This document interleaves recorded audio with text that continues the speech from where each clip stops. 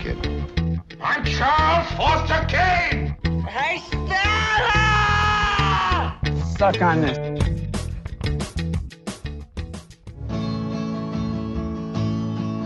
What makes a man to wonder? What makes a man to roam? What makes a man leave bed and board and turn his back on home? Right away, right away, right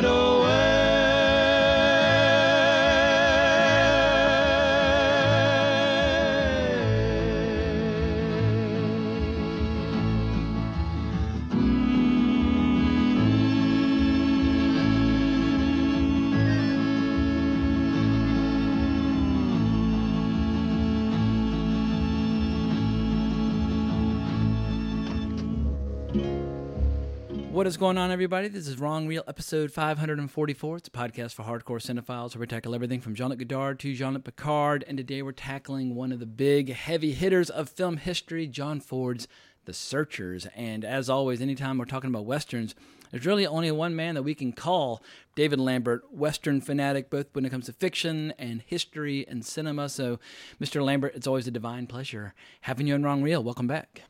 Thank you for having me. Well, catch us up. I mean, just before we started recording and before my mic started going crazy and causing all sorts of problems, you were trying to tell me about contracting COVID back in December. Are you fully back in full fighting form? Yeah, I was sharing a pipe with a friend. Gotcha. And naughty. And I hope it was a peace pipe. Oh, yes, that's what it was. And a couple days later, he called me and was like, "Oh, I tested positive." And so then, yeah, I got tested and I had it, but I didn't really have any symptoms. Maybe a mild cough. Honestly, it was like the symptoms were less than like a cold for me. I guess it could have been worse. So. I mean, back like in the 80s, before people started really getting into safe sex, people would call people and say, "Hey, I tested positive for syphilis." So, between the choice of the two, I'll take COVID. Yeah, definitely. And then like the day before he had called me, an ex of mine had stopped by and just given me a bag of, a stimulant. I'm not going to say what it was. Herbal jazz cigarettes? No, not quite. Something that gives you a little bit of energy.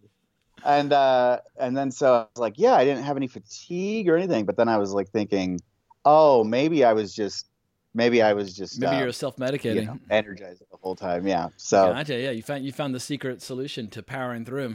Yeah. So it was it was an interesting time. But the good thing is that my friend, since he had it, I could at least go visit him and drink and. Yeah, absolutely. It's like stuff. Once you find somebody who's also got it, then you can just chill and pretend like all's well with the world. Well, what else has been going on professionally? Still pre-planning the short film that I'm going to do with the Paula Indian tribe around here. Nice. So we're just getting that figured out. I'm having tribal members look at it and pick it apart, pick apart the script and all that. And that's mostly it. Any goals on when you might start rolling some cameras with that short? No, I don't have anything set in place.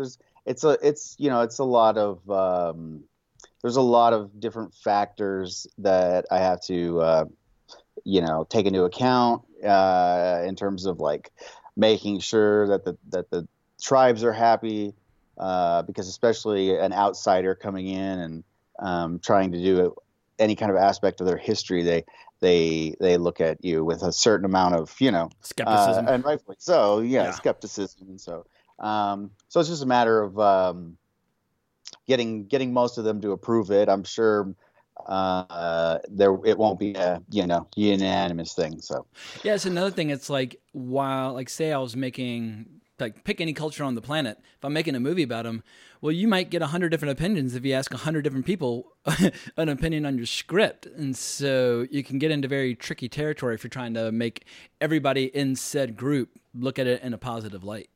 Oh yeah, yeah, and then that just kills your creative freedom. So, but it the background is a specific event that was a really bad thing that had happened to that tribe, and then it also has aspects of their religious beliefs and creation myths and all that, and so a lot of that is sacred stuff that they might not like. They might have an issue with that too. So so it's all about just making sure everything's on the up and up, but still with giving me enough creative to do what I want. So gotcha. Well, if you ever need an extra pair of eyes just to have a look, I would love to see what you're working on. Yeah, no, for sure.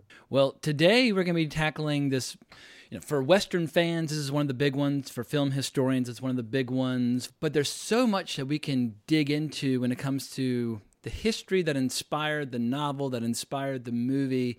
And we're going to do our best to get to all of it. And my goal with this episode is to make an episode where fans of the movie are happy, people who've never even heard of the movie might enjoy the conversation, and just the diehard film historians out there. Like for this episode, for the first time I read this book, Empire of the Summer Moon by S.C. Gwynne, and I was absolutely floored by it, but I'm going to resist the urge to turn this into an episode about just the book, because I have to remember this is an episode about the searchers. But maybe, David, you could walk us through, just as an introduction. There's no way we can summarize all of 19th century United States and the ebb and flow of history and the ebb and flow of the frontier, and like the Comanches versus the Spanish versus the Comanches versus the Texans and eventually United States. But we're going to do our best to at least excite people's curiosity about all this. But I think the best place we can start perhaps is Cynthia Ann Parker, who I'd never even heard of until I started reading this book. But obviously, from Texas, she's obviously a figure of enormous historical importance. So basically, help us take our first baby steps into this topic. Oh, okay. Well, it's Cynthia Ann Parker, her story and her uncle's search for her after she had been kidnapped by Comanches was the primary basis for Alan LeMay's novel, The Searchers. I think it's important to get an idea of who the Comanches were and how that carries over into the film itself, because one of the things that always annoys me is when I see somebody talking about the Searchers and its treatment of Native Americans and they it's always from a more modern sort of woke perspective, and there are definitely issues with how it does treat Native Americans in certain respects. But the issues that people are usually bringing up are things that have a basis in reality. So people, it's such a condescending thing because they basically take indigenous people and they make them one group. And the Comanches were unique in many ways, and the Comanches themselves were made up of over a dozen different smaller tribes. So there was never even like a Comanche nation for most of its existence. So I think it's kind of important to understand who the Comanches were and why they did the things that they did. And so they basically they were an offshoot from the Shoshone tribe. They settled in an area called Comancheria, and it contained large areas of West Texas, New Mexico, Oklahoma, Colorado, Kansas, and they were the dominant Southern Great Plains tribe of the 18th and 19th centuries. They basically were a tribe that had been kicked around by all the other tribes, and that was basically went on for hundreds of years until the introduction until they got horses, from the Spanish, and the Spanish introduced the horse to the Americas in the 1500s. Natives probably wouldn't have gotten access to them until the Pueblo Revolt of 1680, and the Comanches just they just took to it. They became masters of the horse. So the first known Plains tribe to use horses. They became probably the greatest horsemen of the Plains. Yeah, I mean, the way it was described in the book Empire of the Summer Moon is that it's like the finest light cavalry in the world at that time, and not since the time of like the Mongols had people seen mounted archers that were as ferocious and as effective as the Comanche. Yeah, exactly. So once that happened, they just went around kicking the asses of all the tribes that had been kicking them around, and that includes like the Apaches and stuff. The Comanches and the Apaches were at war throughout the 1700s. They were always at war, and the Comanches, they were at one time or another at war with essentially every Native American tribe on the Southern Plains. So, and people should keep in mind, it's not just war for its own sake. It's because it was hunting grounds for buffalo. I mean, they lived in this like state of equilibrium where they would hunt buffalo, and like everything they needed, they could get from the buffalo. So if you wanted to kind of stake a claim where all these millions of buffalo were walking around, then yeah, you wanted to kick the asses of anybody who came within 100 miles or 400 miles of the buffalo to make sure you could maintain your dominance over those really, really juicy hunting grounds. Yeah, exactly. And there was one point. I've got the exact number written down somewhere, but there was like 3 million buffalo in Comancheria, in the early 1800s. But the other thing is just that it was just a warlike culture. There were just certain tribes that just war. That is what they did, and the Apaches were the same way. They weren't friends with anyone. What they called themselves, the name they have for themselves, essentially meant that it basically meant human beings or the people. So that essentially you're getting it's insight to their perspective. If you were not a Comanche, you were less than human. They were the only humans, and they were essentially like Spartans, just a culture that was centered around war. They never built anything that couldn't be taken down overnight. They were nomadic. Totally nomadic, yeah. Yeah. So, so that was one aspect of things that they did. Eventually, their numbers, their birth rates started to get low.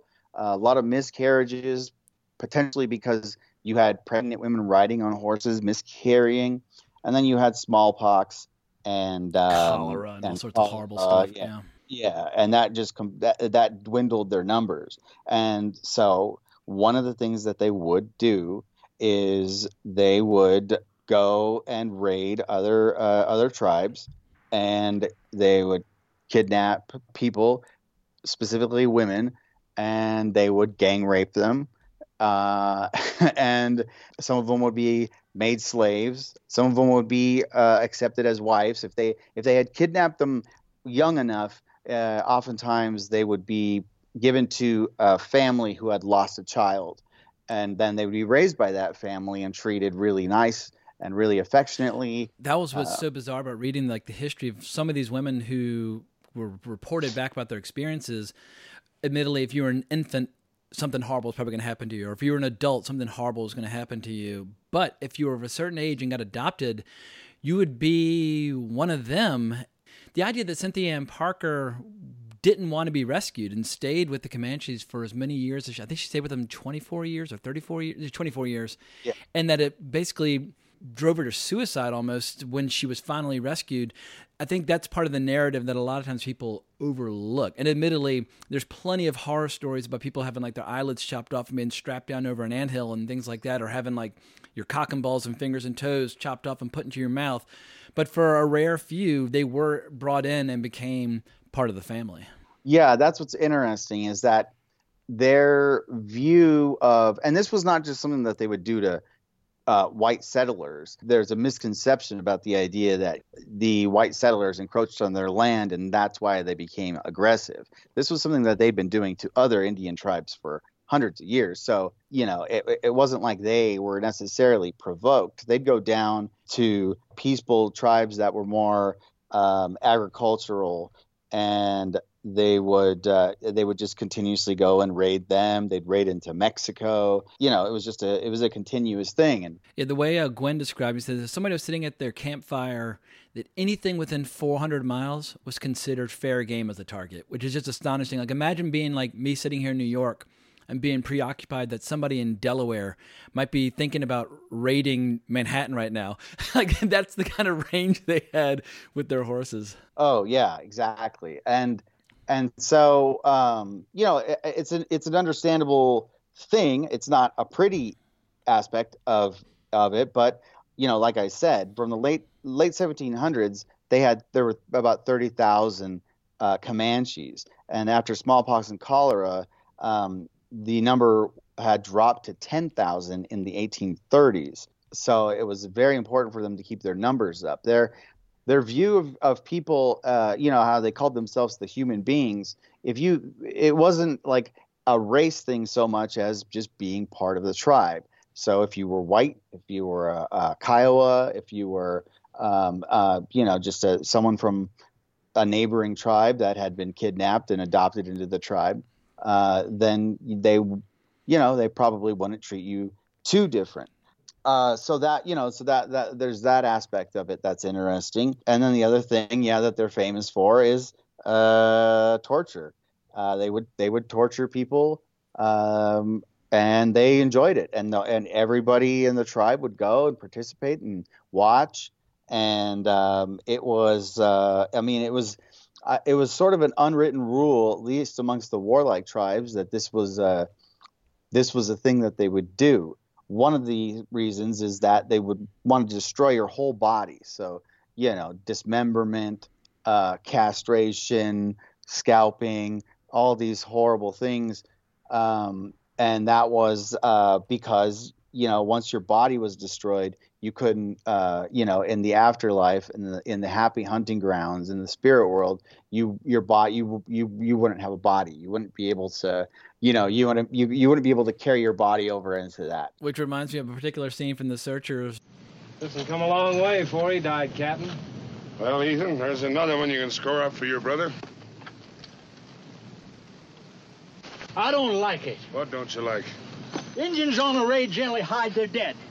And if they don't care anything about us knowing, it only spells one thing. They ain't afeard of us following or of us catching up with them either. You can back out any time you want, Nesby. Ethan, I didn't say that. Didn't say such. Easy, Nesby, easy.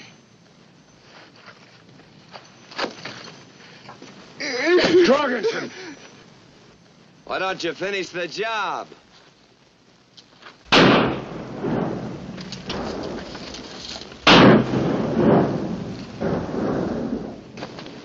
What good did that do you? Why, what you preach, none. But what that Comanche believes, ain't got no eyes, he can't enter the spirit land. Has to wander forever between the winds. You get it, Reverend. Come on, blanket head. That's one of my favorite bits, that John Wayne's character, Ethan Edwards, actually understands some of their culture and some of their beliefs.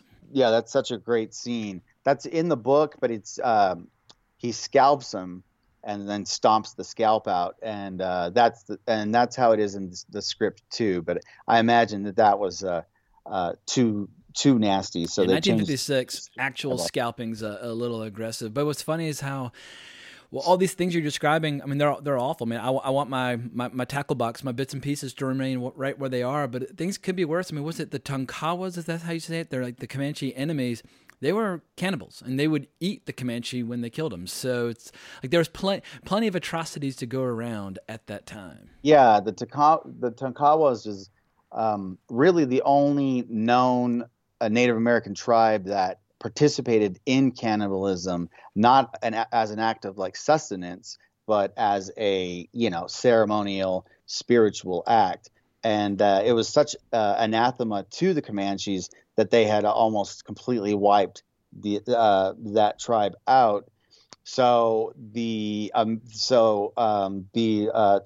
Tonkawas were instrumental in helping the Texans fight the Comanches. As scouts and yeah. So it's very interesting because you have these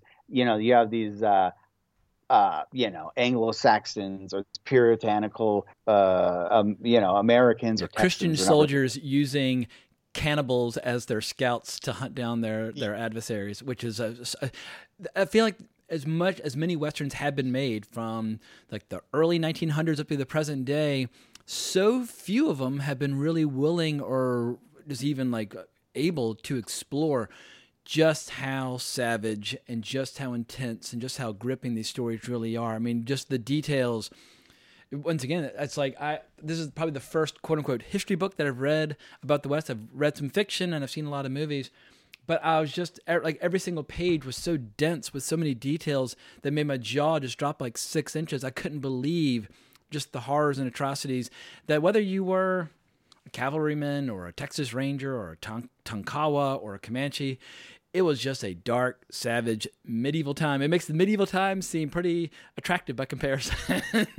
Yeah, it's always one of those things that annoys me when people try to talk about the history of the West. It's always in this kind of revisionist, like, know-it-all sense of like, well, it wasn't as violent as you think. It wasn't like the movies. It wasn't, there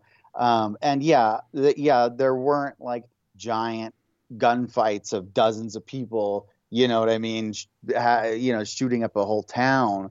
But the level of violence that went on in the West is just unimaginable. And really, the piece of fiction that has gotten the close to it, and it's actually based on true events, is Blood Meridian, which I loved. That's the closest. Work that just is like apocalyptic storytelling. Yeah, truly the most honest version of what was happening. And the other thing about torture was that it was just sort of an accepted thing in these warlike tribes that if you had been caught by an enemy and they tortured you, you knew you were going to be tortured. And it was basically outside of just destroying the body so that they can't, go whole into the spirit world. It was an act of you representing your clan. So defiance in the face of the most unimaginable torture was how you would represent your tribe to their tribe, and they would insult them. They'd say that they're like women. They're not tough. I'm glad I'm dying today by you weaklings instead of staying at home with the colic, and that it was how they would get respect from them. And oftentimes, if a warrior who had been captured was getting tortured and had shown such courage and bravery in the face of that, then they would sometimes let him live. There was a white boy named Dot Bab who was he was like 9, I think. He was caught. Him and his sister were caught by the Comanches, and they started torturing him. And he just had it in his mind, I'm not going to give them the satisfaction of seeing me, plead and beg and cry. And so he just somehow took it. It's just a hard as nails fucking 9-year-old, I guess. And the Comanches just had such respect for that. They adopted him into the tribe, and he lived with them for a long time. And he wrote a very fascinating account. There's tons of true accounts from that era of people being captured. Yeah, and thank God, because the Comanches didn't write anything down. So if we didn't have some of these accounts from people who were abducted, we would know so little about their way of life. Yeah, exactly. So that's the other reason that they would, participate in just the most unimaginable tortures you could ever think of. And if you weren't useful after they'd done a raid, say you were not, if you weren't like an adult woman who could be a slave, who could do work for them, because the women, it was a patriarchal society. Yeah, they were tanning hides and making lassos and making saddles, all kinds of things. Like the pictures of Cynthia and Parker after her quarter century with the Comanches, her wrists and her hands look like she's like a heavyweight boxer because she was just doing physical work all day, every day. I mean, be kind of almost exasperated and annoyed by her white relatives when she returned, if they weren't able to kind of keep up with her workload. Yeah, they built the structures. They'd move the structures. They'd prepare the food. They'd get the water. They'd be tanning the hides because that was a huge part of their economy. The buffalo hides. They did all the work while the men would go out and hunt or play games or do stuff like that. So that was their system, and so that's why Comanche men would take multiple wives because if you had more wives, you had more women to get the work be done. tanning your buffalo hides. To be rich, you needed a lot of horses, a lot of cattle, a lot of wives, and you basically had like a little miniature economy unto yourself. Another thing to keep in mind is that prior to Texans and Comanches encountering each other, like no white settlers had ever met or fought mounted indigenous tribes. Like in the East Coast, the red and the white would dismount and fight, and that was the tradition. Yeah. But like the Spanish, for like 150 years, have been fighting these people, and pretty unsuccessfully. I mean, in central Mexico, what I'd read is that the population of the indigenous people had gone from like 11 million to like 1 million after the arrival of the Spanish. But when their kind of northern expansion was proceeding, everything went fine until they met the Comanches. And then their entire empire building kind of struck a reef, so to speak. And so if not for the Industrial Revolution and changing technology, who knows how long they would have remained dominant in the Great Plains of West Texas. But it's astonishing to me that they were able to basically resist one giant empire, but it's basically the six-shooter and the rifle that changed everything for them in the 1800s. But man, the Spanish lived in mortal terror of the Comanche. And there's another great story I read where they couldn't understand why the Apaches were dwindling or disappearing, because their efforts to fight the Apache had been largely unsuccessful. But it took a long time for them to realize, they've got another adversary out there on the plains that's dwindling their numbers. Yeah, exactly. And what's interesting too is about a lot of these narratives, captivity narratives of people whites who had been stolen by the Comanche and then somehow either released or escaped or whatever. Multiple ones say that if you were a Comanche and accepted into the tribe, they were the most loving, self-sacrificing, joyful, happy people you could ever meet. They never disciplined they never hit their kids. They never disciplined their kids. They never corrected them. Some of the abductees to their dying day, even after decades amongst the whites, would not hear a bad word spoken about the Comanches in their presence. And it's like, but you were kidnapped by them. Like your family was murdered. And it's these kind of contradictions and paradoxes that I think that make the stories so fascinating. And it's why everybody should always resist oversimplifications of the narratives of the West, where you've got people who have suffered the most unimaginable atrocities imaginable and still will defend them to their dying day. Yeah, and the name itself, Comanche, it comes from the Utes, the Ute tribe, and it basically just means the ones who are always against us or the enemies. That was their reputation. They were nobody's friends. So it's interesting. There were multiple different tribes. There the root eaters. There were one offshoot that their name translated to "don't wear shoes." The bearded ones. There's one offshoot called "lots of maggots on the penis." Oh, Jesus! That's what their name translated to, and that was because they would marry their partners within their own local group, and it was kind of viewed critically by the rest of the Comanche tribes because of the potential for inbreeding. So maggots on the penis is what that translated to. But some of the names that they cooked up were astonishing. Like one of the female abductees who basically shit herself while she was tied to the back of a saddle, they gave her the nickname "smells bad when she walks" for the rest of her time of her captivity. And like Buffalo Hump had a nickname like "erection that won't go down." I mean, some of these names are funny as fucking shit, in spite of the fact that we're talking about really horrible stuff.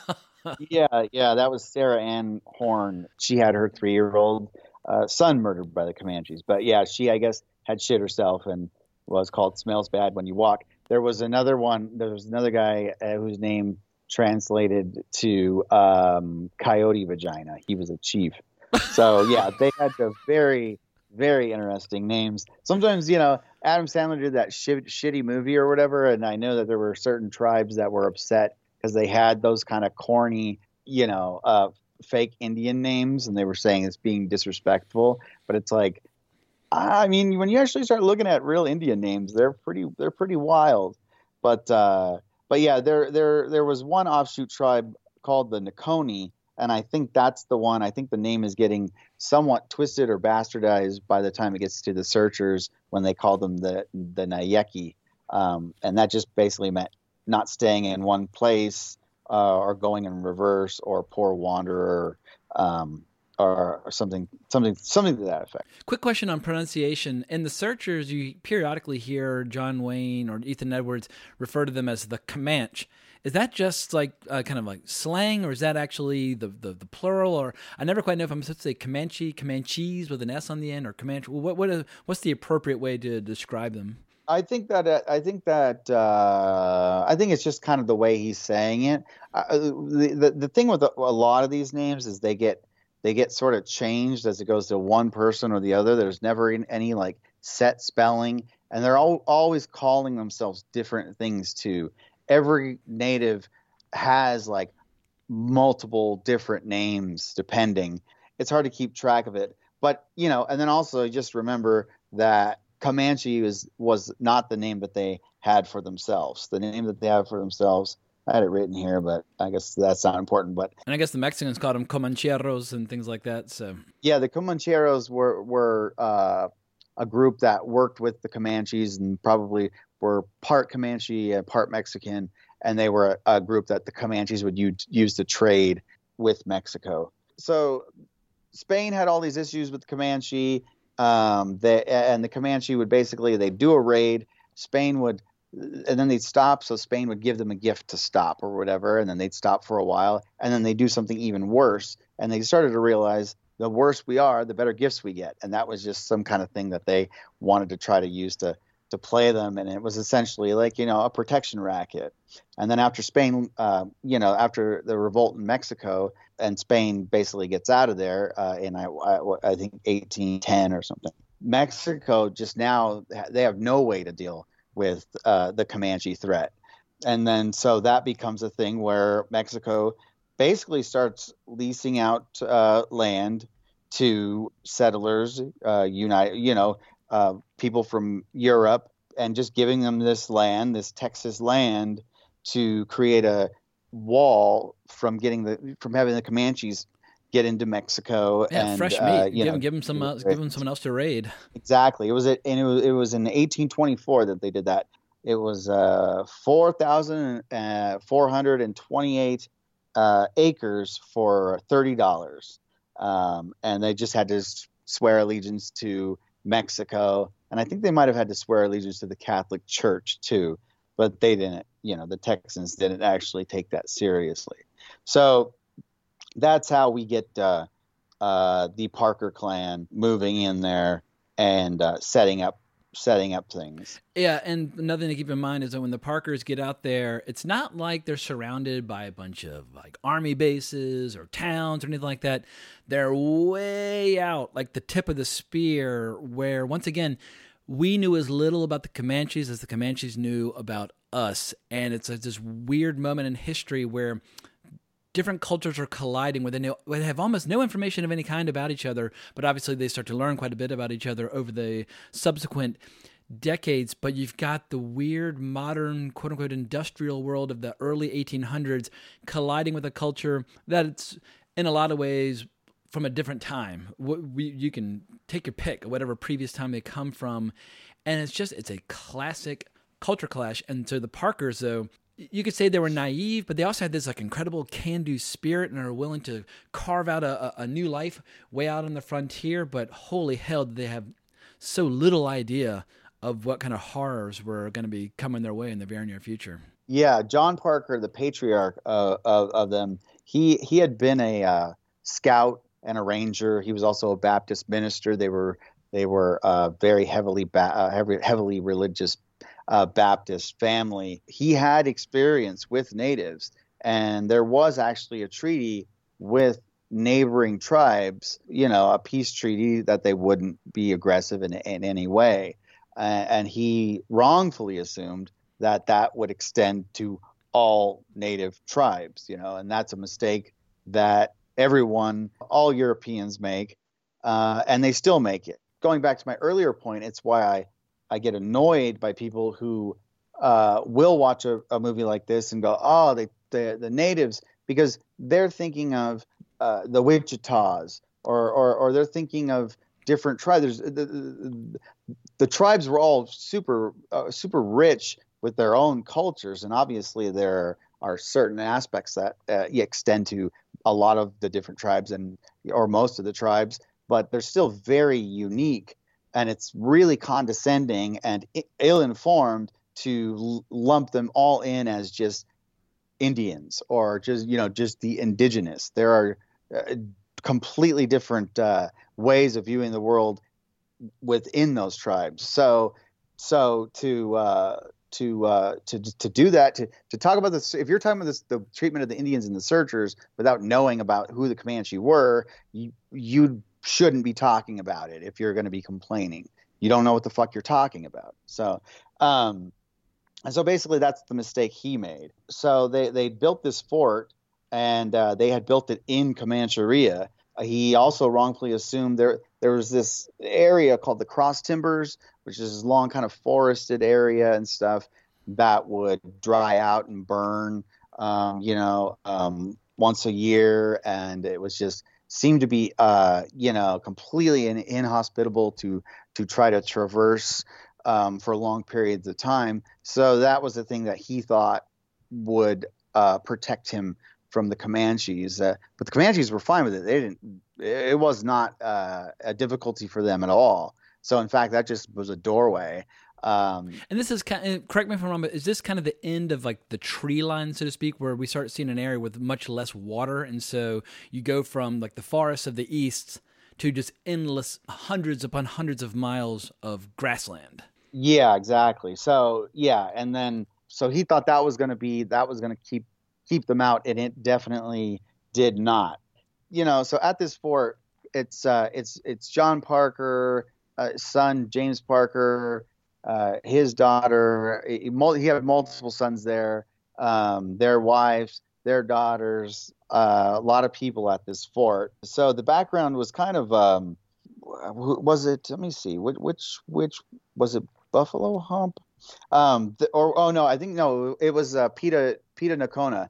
The tribe had been hit recently with disease and other calamities, and they blamed it on the whites that were coming in to settle.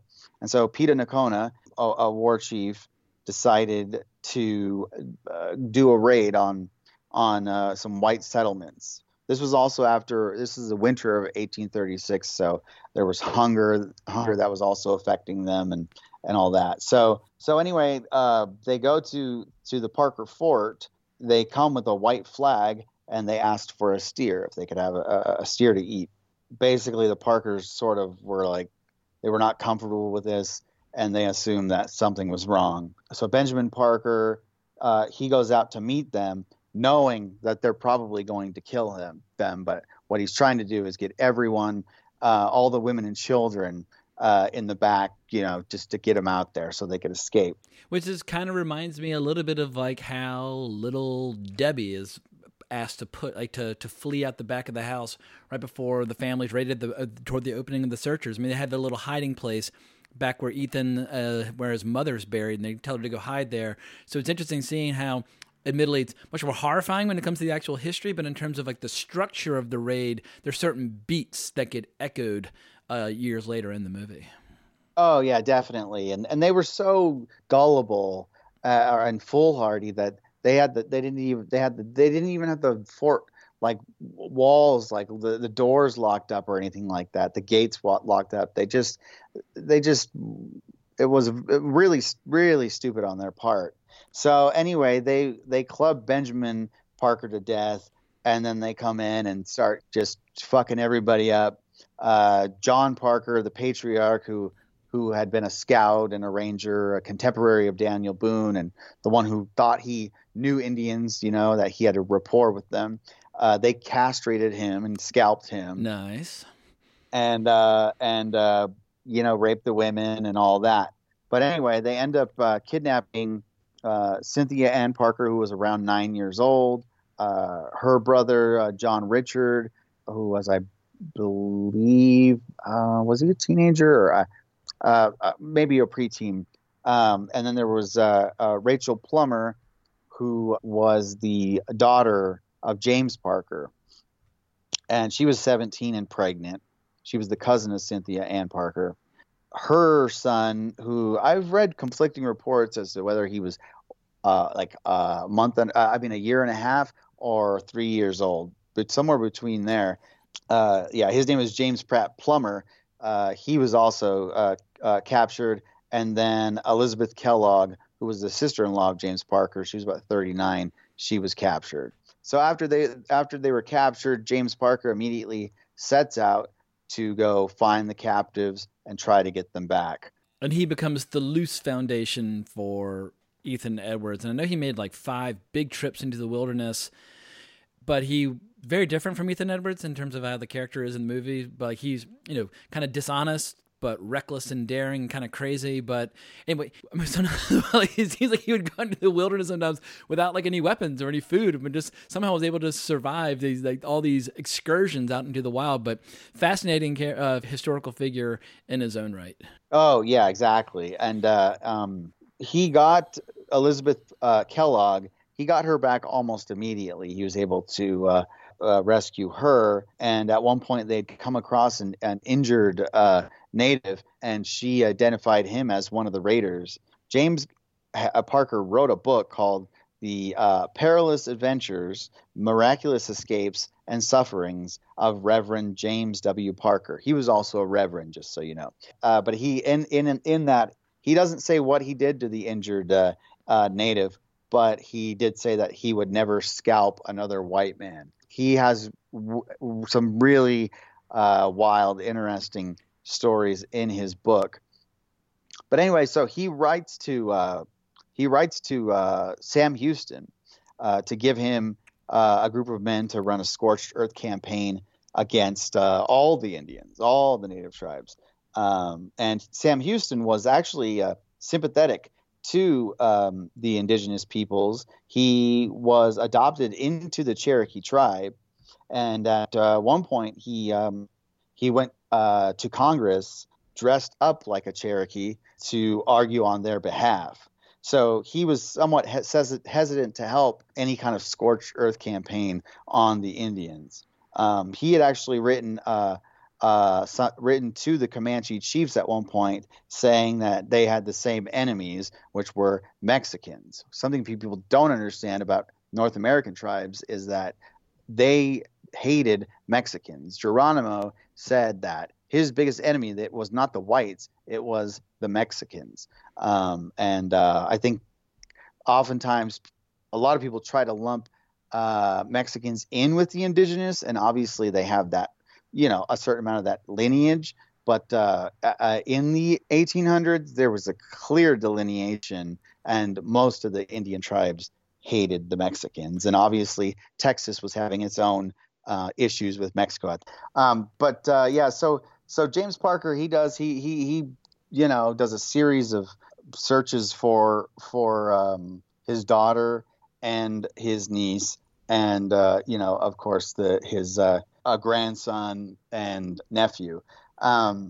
Rachel Plummer, she was gang raped, beaten all the time, or whatever. She started fighting back, and she thought she was going to be killed because she just wanted to die. Because at one point she'd given birth, she was pregnant, and about 6 weeks later, the Comanches surrounded her. They took her baby, they squeezed his neck, they threw him in the air and let him drop on the ground multiple times. And when he started breathing again, they tied a rope around his neck and dragged him through 100 yards of cactus, and it literally just tore him to pieces. And so after that, Rachel just had no reason to live. She just wanted them to kill her. So she just started beating the shit out of these Comanche women she was basically a slave to. Is this when like all the guys gathered around and started watching and kind of almost cheering them on? Yeah, exactly. And so she started beating the shit out of her, and then of this one girl, and they cheered it on, and they were like, wow, yeah, cool, you're like a warrior or something like that. And then the girl's mother tried to fight her, and she threw her into a fire and all that. So she actually really did gain their respect, but she was eventually able to escape, and I don't know, did she escape or was she bought by a scout? Anyway, I can't remember. I just remember how like when she showed a little backbone and started fighting back, then the men were like, all right, well, she's awesome. And it's remarkable just how strength was respected. It's a warrior culture. And so warriors always had a high place in the pecking order. Yeah, exactly. So James Parker keeps searching. Him and an unknown companion. They make one trip out there. He gets in a gunfight with some Indians and kills 3 of them. They go days without food. They get stuck in blizzards. All this wacky shit. So he finally kept pressing on Houston to give him 150 men. But Houston said, leave the friendly tribes alone. We don't want anything. We don't need to hurt these people. So Parker immediately started harassing the friendly tribes to get information. And so Houston had to disband that group. And at one point they went to a trading post, and Parker saw this Indian, and he was wearing this yellow vest with these gored buttons. And he started questioning the Indian, and the guy was just giving him these vague responses that he didn't like. So he told the rest of the guys that were with him to go along for a bit, and then he got a bead on the Indian, and he said, quote, I took one last look at that vest down a rifle barrel and made another buttonhole. So he was, in many ways, very much a Ethan Edwards sort of character of not only his hatred of Indians, but his willingness to use violence, and he also was very shady. So Rachel Plummer gets found by a white scout. It's in a newspaper that James reads. She's in Missouri. Mexican traders had purchased her, and he goes out there and gets her and reunites her with her husband. She immediately becomes pregnant again, wrote her just harrowing account of her time with Comanches. In the meantime, James Parker tried to raise 4,000 men to invade New Mexico, try to be a filibusterer so that he could take over Santa Fe. He was also accused of counterfeiting money, and he was even accused of the murder of mother and daughter in a botched robbery. Kind of like Ethan Edwards shooting Futterman in the back in The Searchers. Yeah, exactly. And so the family of the victims actually came to kill him. So he had to sneak his family out at night in the cold, in the elements, staying off roads, sleeping outdoors. And because of that, that's probably what ended up killing Rachel Plummer.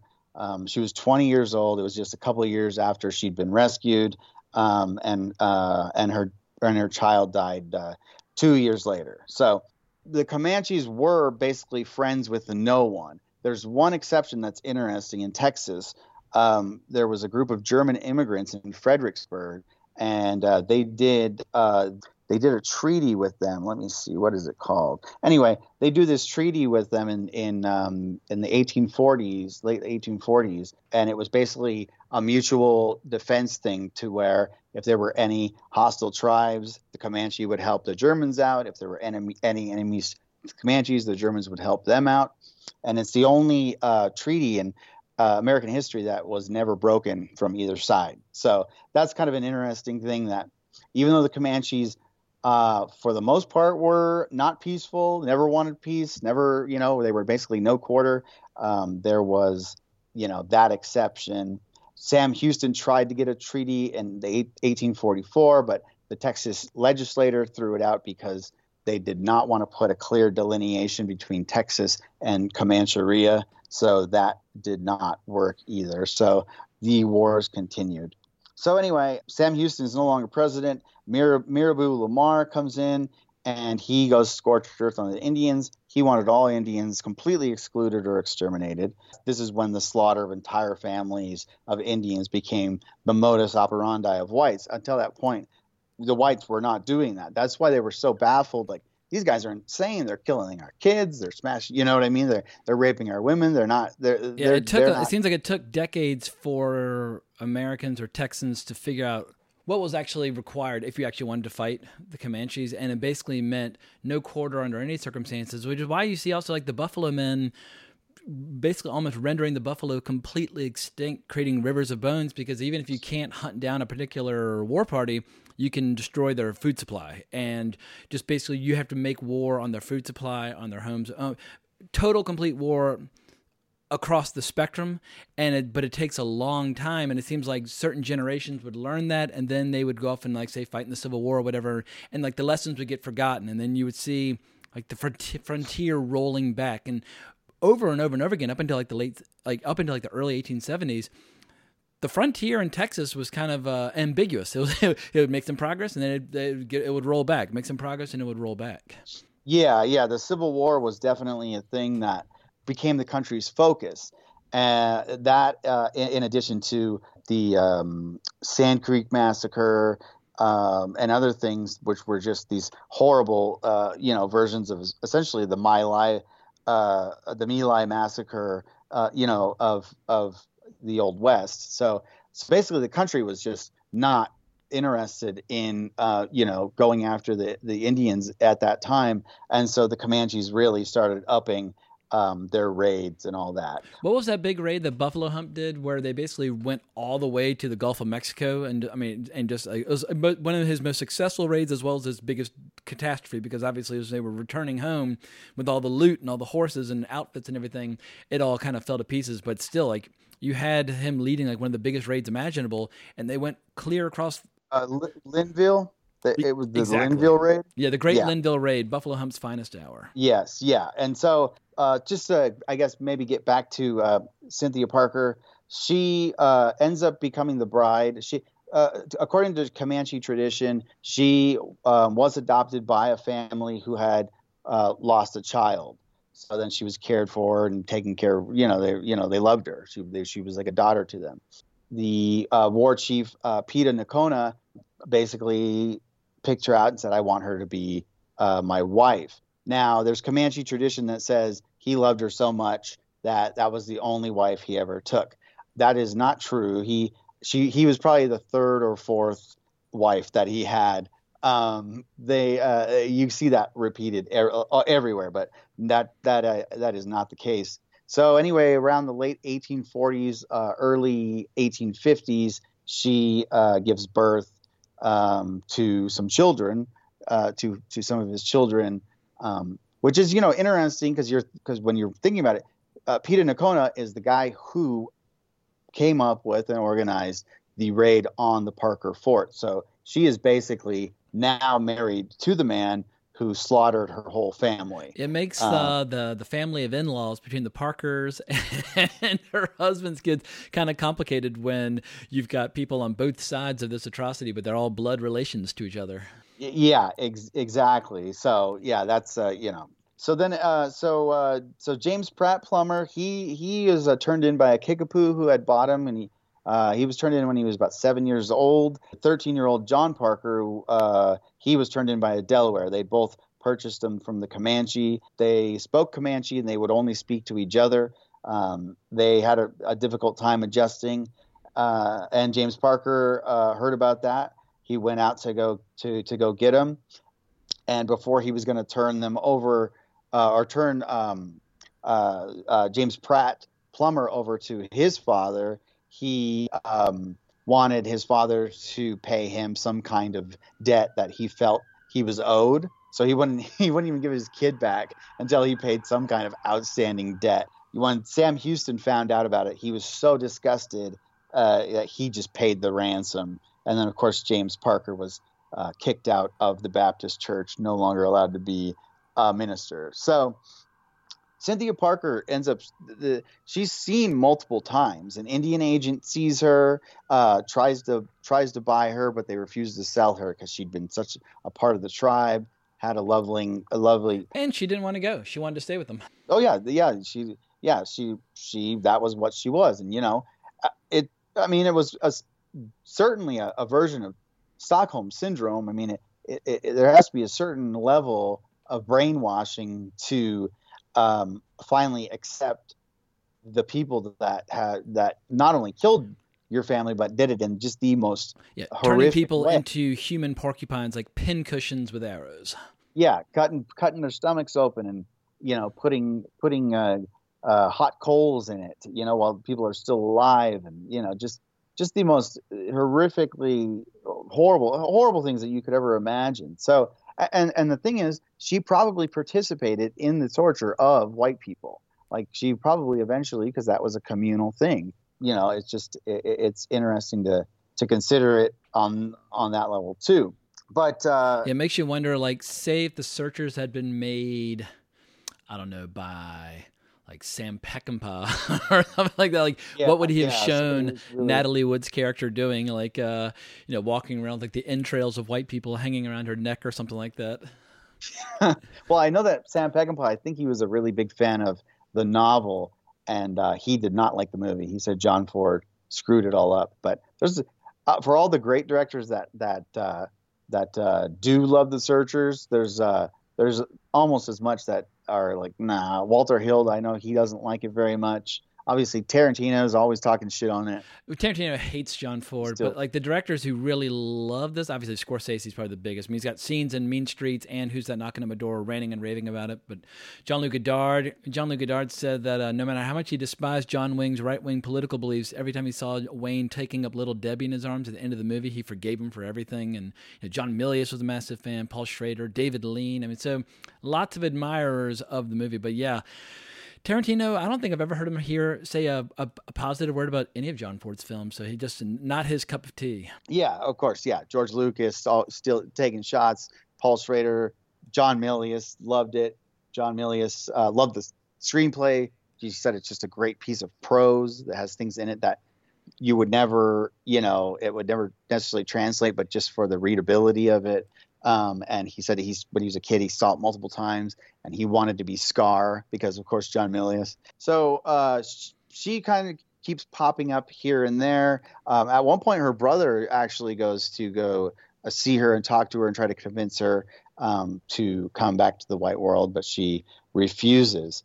Now the Texas Rangers are kind of getting organized. They've got revolvers now. We got to just pause for a second. Like, people need to realize that prior to the revolver, when it came to combat, a white man would ride his horse into combat, get down, and would use these really slow rifles where you would get a round off a minute if you were lucky, and their adversaries were riding 30 miles an hour, sometimes ducking down behind the body of the horse while it was in motion and firing off 20 arrows in the same time. In combat, whites were at a massive disadvantage. And then suddenly in the 1840s, you've got Texas Rangers using six-shooters, and it completely changed the face of the West. And one person wrote that the six-shooter killed more people since the days of the Roman short swords introduction. It completely changed the nature of the West.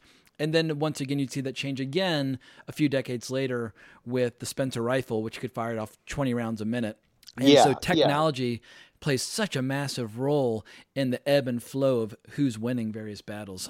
Exactly. And the Texas Rangers, they start adopting Comanche tactics. Just like Ethan Edwards. I mean, Ethan knows, even though he hates the Comanches, he knows their tactics. You have to be willing to not have a fire at night and sit there and freeze your balls off. I think the Texas Rangers stopped just shy of being willing to drink the inside of a horse's stomach. A Comanche would. They would ride until the horse dropped. They would drink the inside of the stomach and would take some of the horse's entrails around their neck and like live off the entrails. And you gotta stop sometime.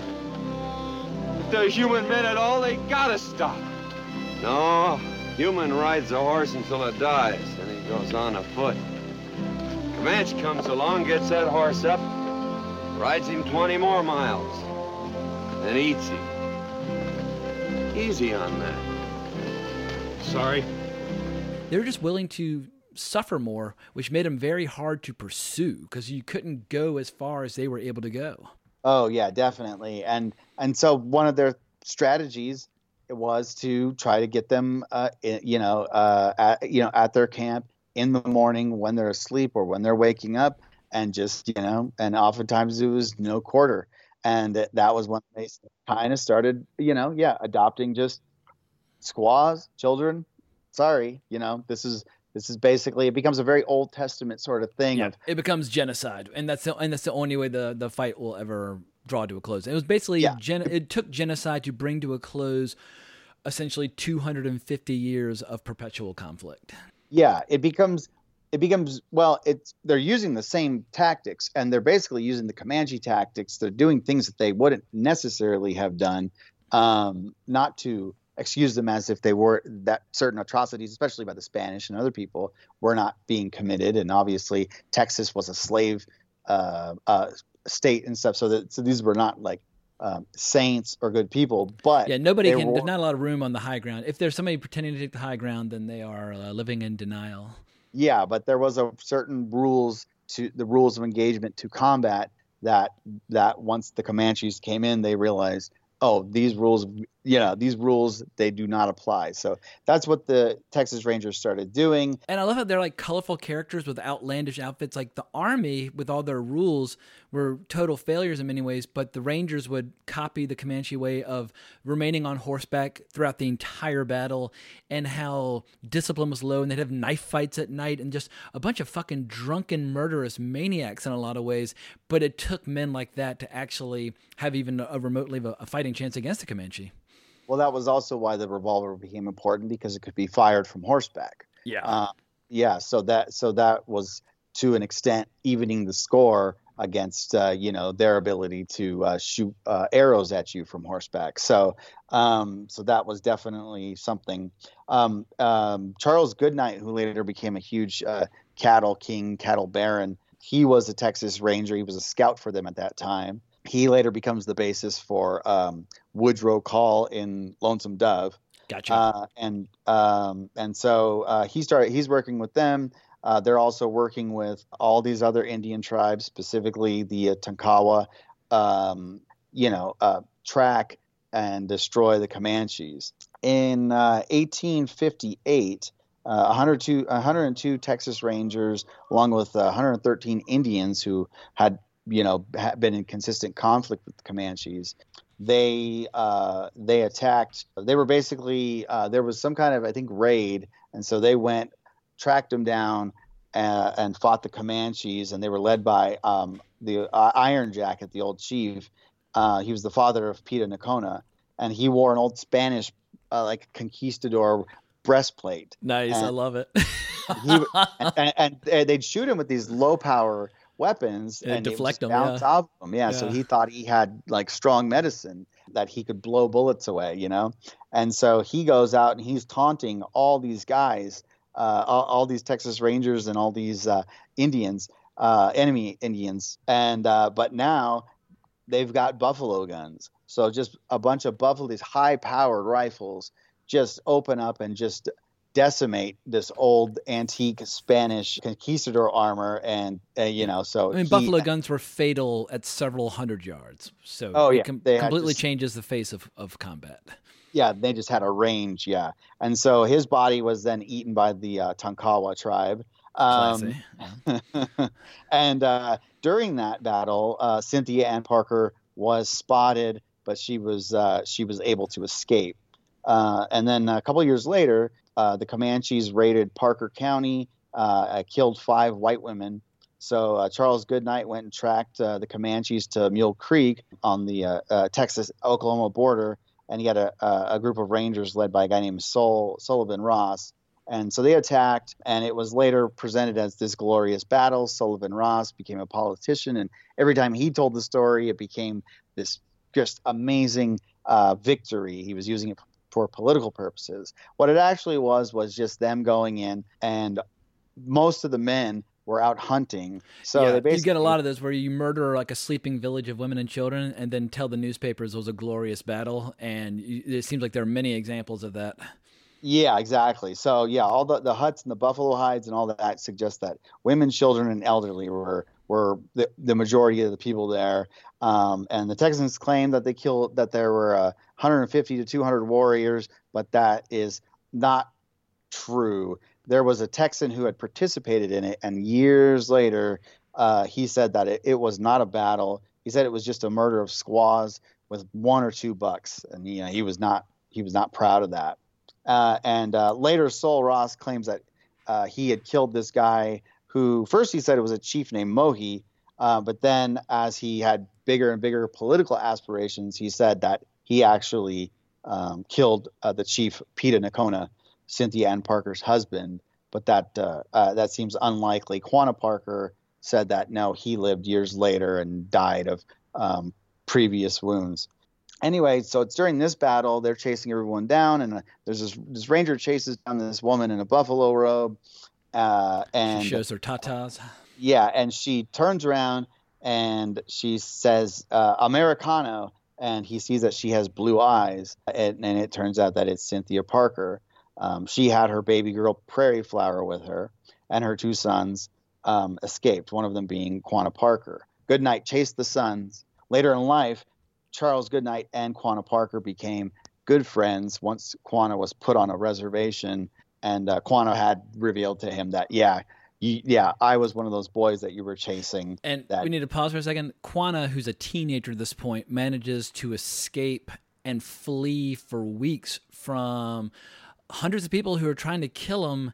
And so for a guy who was essentially unto the manner born by Comanche standards, has to almost reinvent himself from this point forward, where all of his wealth, all of his stature is taken away, and he has to kind of establish himself as one of the biggest badasses and biggest warriors. But the fact that a kid was able to escape across hundreds of miles of open desert and plains and grassland and survive, it's just astonishing. And this is the beginning of his legendary career as one of like the big figures of the Wild West. Yeah, and he becomes the first Comanche chief to actually... He's on the cover of Empire of the Summer Moon. He's a big, handsome devil, and he's a striking-looking guy. I guess we'll get to him briefly, because he doesn't have too much to do with the Searchers. But I'll say is that the Searchers would have been a lot cooler if they'd made Scar as cool as Quanah Parker. I love the Searchers. It's one of my all-time favorite movies, and it gives me goosebumps every time I see it. But one of my biggest complaints, I don't share John Milius's view on Scar. I think Scar is a pretty weak, underwritten, and poorly performed villain, and so that's what, for me, one of the Achilles heel of that movie is that Scar is not more cool. If he had been as cool as Quanah Parker, it would make an already great movie that much better. Oh yeah, and we will get into that guy. So now, she has been quote unquote rescued. So the second time in her life, she's had her entire family killed, or either killed or run off, where she has no idea what happened to them, and basically she's been taken captive by a different culture. So she's just, the first time, because she was so young, she could adjust, but now she has to go to the white world and try to adjust to that, not knowing where her sons are, not knowing where her husband is. After they finish this battle, the Rangers start going around and getting souvenirs, cutting off pieces of the bodies, mutilating them, doing that while she's just there distraught, just horrible massacre of all her friends and family and tribal members and all that. And it just became this thing where the whites could not understand, one, why would she prefer this tribe of quote unquote savages, and also the fact that she is married to the guy that murdered her whole family, murdered and raped and all this stuff. So she basically has no family now. James Parker, who had been searching for all those years, continuously giving money, all that. By this time, I don't know if we have any kind of record of him trying to contact her once she was found. Yeah, there's no wonderful, beautiful moment where he raised her up into the air and then brought her down and carried her in his arms. Let's go home, Debbie. It's beautiful and chilling in the movie, but that reunion does not take place in real life.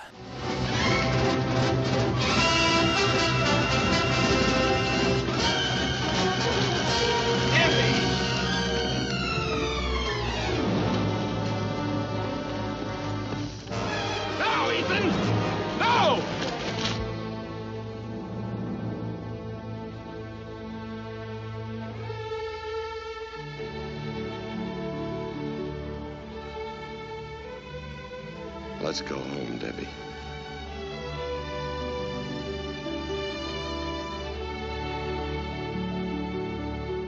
No, definitely not. So now, her and her daughter, they're trying to adjust, but they just can't do it. She has to go live with her elderly uncle, Isaac Parker, who I don't know if she ever even knew him because he was basically the only next of kin. It wounds me, though, when you read about how she's visited one time by somebody who can speak Comanche, and she just bursts into life and begging to be taken along. And it's like her one moment of hope of being reunited with her culture, and how they kept pulling her further and further east and further away from the Comanche. And I think she basically starved herself to death and died of pneumonia after living in captivity for 6 or 7 years. But all these famous pictures of her now with like one bare breast exposed while feeding a baby and things like that. But the last few years of her life were years of sorrow. Yeah, exactly. And Isaac Parker later commented, like, she was the most miserable person he'd ever met. He said she was basically at this point, she was an Indian. It was as if she'd been born that way. And he said, if we'd have let her just stay with her own people, like be a prisoner to those people, she probably would have, if she would have been allowed to return to the Comanches, she probably would have lived to be an old woman. She cut her hair. She would cut her breast in mourning. She tried to adjust to the food. She didn't like Texas food. When they would butcher a cow, her and her daughter Prairie Flower would run out excited, start eating the raw liver, blood dripping down their face, and dancing. Wouldn't that kind of considered like a delicacy or a dessert? Like there's certain parts of a recently killed animal where the kids would gather around, hoping they'd be given like some candy, essentially. But which parts were considered really delicious?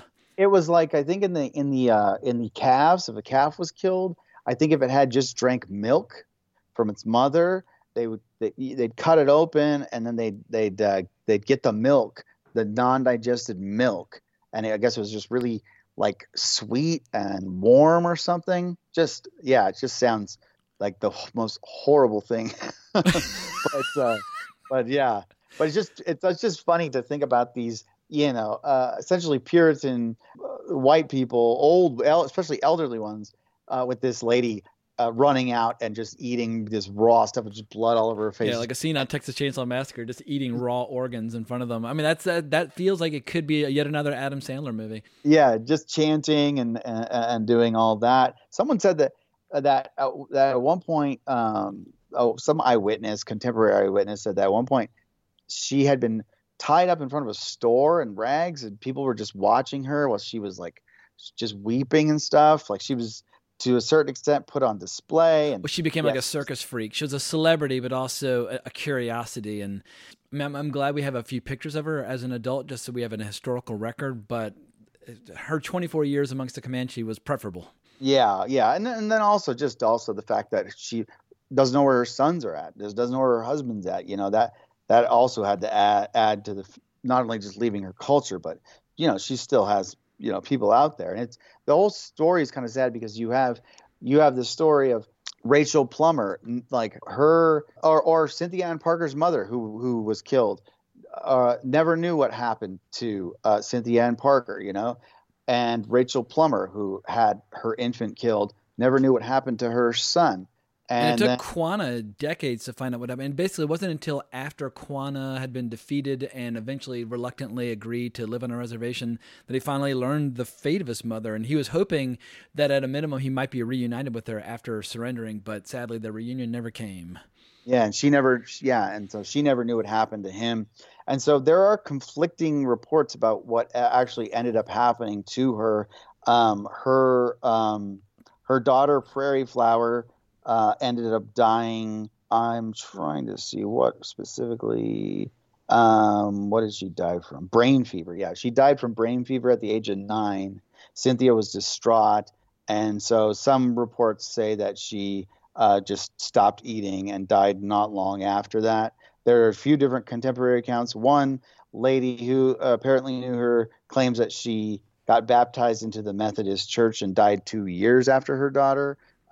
But then other people say she died like just months later. But just a horrible, horrible story of just a person being stolen between two cultures and having to adjust and having to see everyone they know murdered in front of them. It just is horrible. So that's the biggest part of the Searchers. Quanah Parker, we'll just do a quick skim. So that's her. He's half white, half Comanche, son of Peta Nakona, and he kind of raises up into the ranks of the Comanche. Yeah, incredibly brave, has many eyewitness accounts of almost indulging in like medieval jousting, where riding towards people where one person's firing arrows and the other's firing bullets and they're wounding each other. I mean, the accounts you read about his prowess in battle are just awe-inspiring. It's like fucking watching a scene out of Excalibur. Exactly. And so what ends up happening is General Sherman, two Civil War generals, they get put on to fight the Indian Wars, because Quanah Parker, they killed a group of Teamsters and they scooped their brains out, beheaded them, scalped them, put their dicks in their mouths, slashed their bowels open, put hot coals inside their cut open stomachs while they were still alive, riddled them with arrows so they look like porcupines. So just horrible things. So they're just continuing, their modus operandi. And then General Sheridan has a quote, and he says, these captive women, they're raped by 50 men. They have sticks and swords shoved in their privates, and they shouldn't be rescued but killed. And so that kind of mentality you see him forming Ethan Edwards, yeah. In the and even the Vera Miles character, where toward the end of the Searchers, she has this incredibly revealing moment where Martin's about to run off. He's like, "Oh, I gotta go, Laurie. I gotta fetch her home." She's like, "Fetch what home? The leavings of a Comanche buck sold time and again to the highest bidder with savage brats of her own." He's like, "Laurie, shut your mouth." She says, "Do you know what Ethan will do if he has a chance? He'll put a bullet in her brain. I tell you, Martha would want him to." And that's Vera Miles saying that in the Searchers. She's supposed to be sympathetic, but then absolutely wow, toxic. That's a very revealing moment for her character. That is actually that comes straight from the book.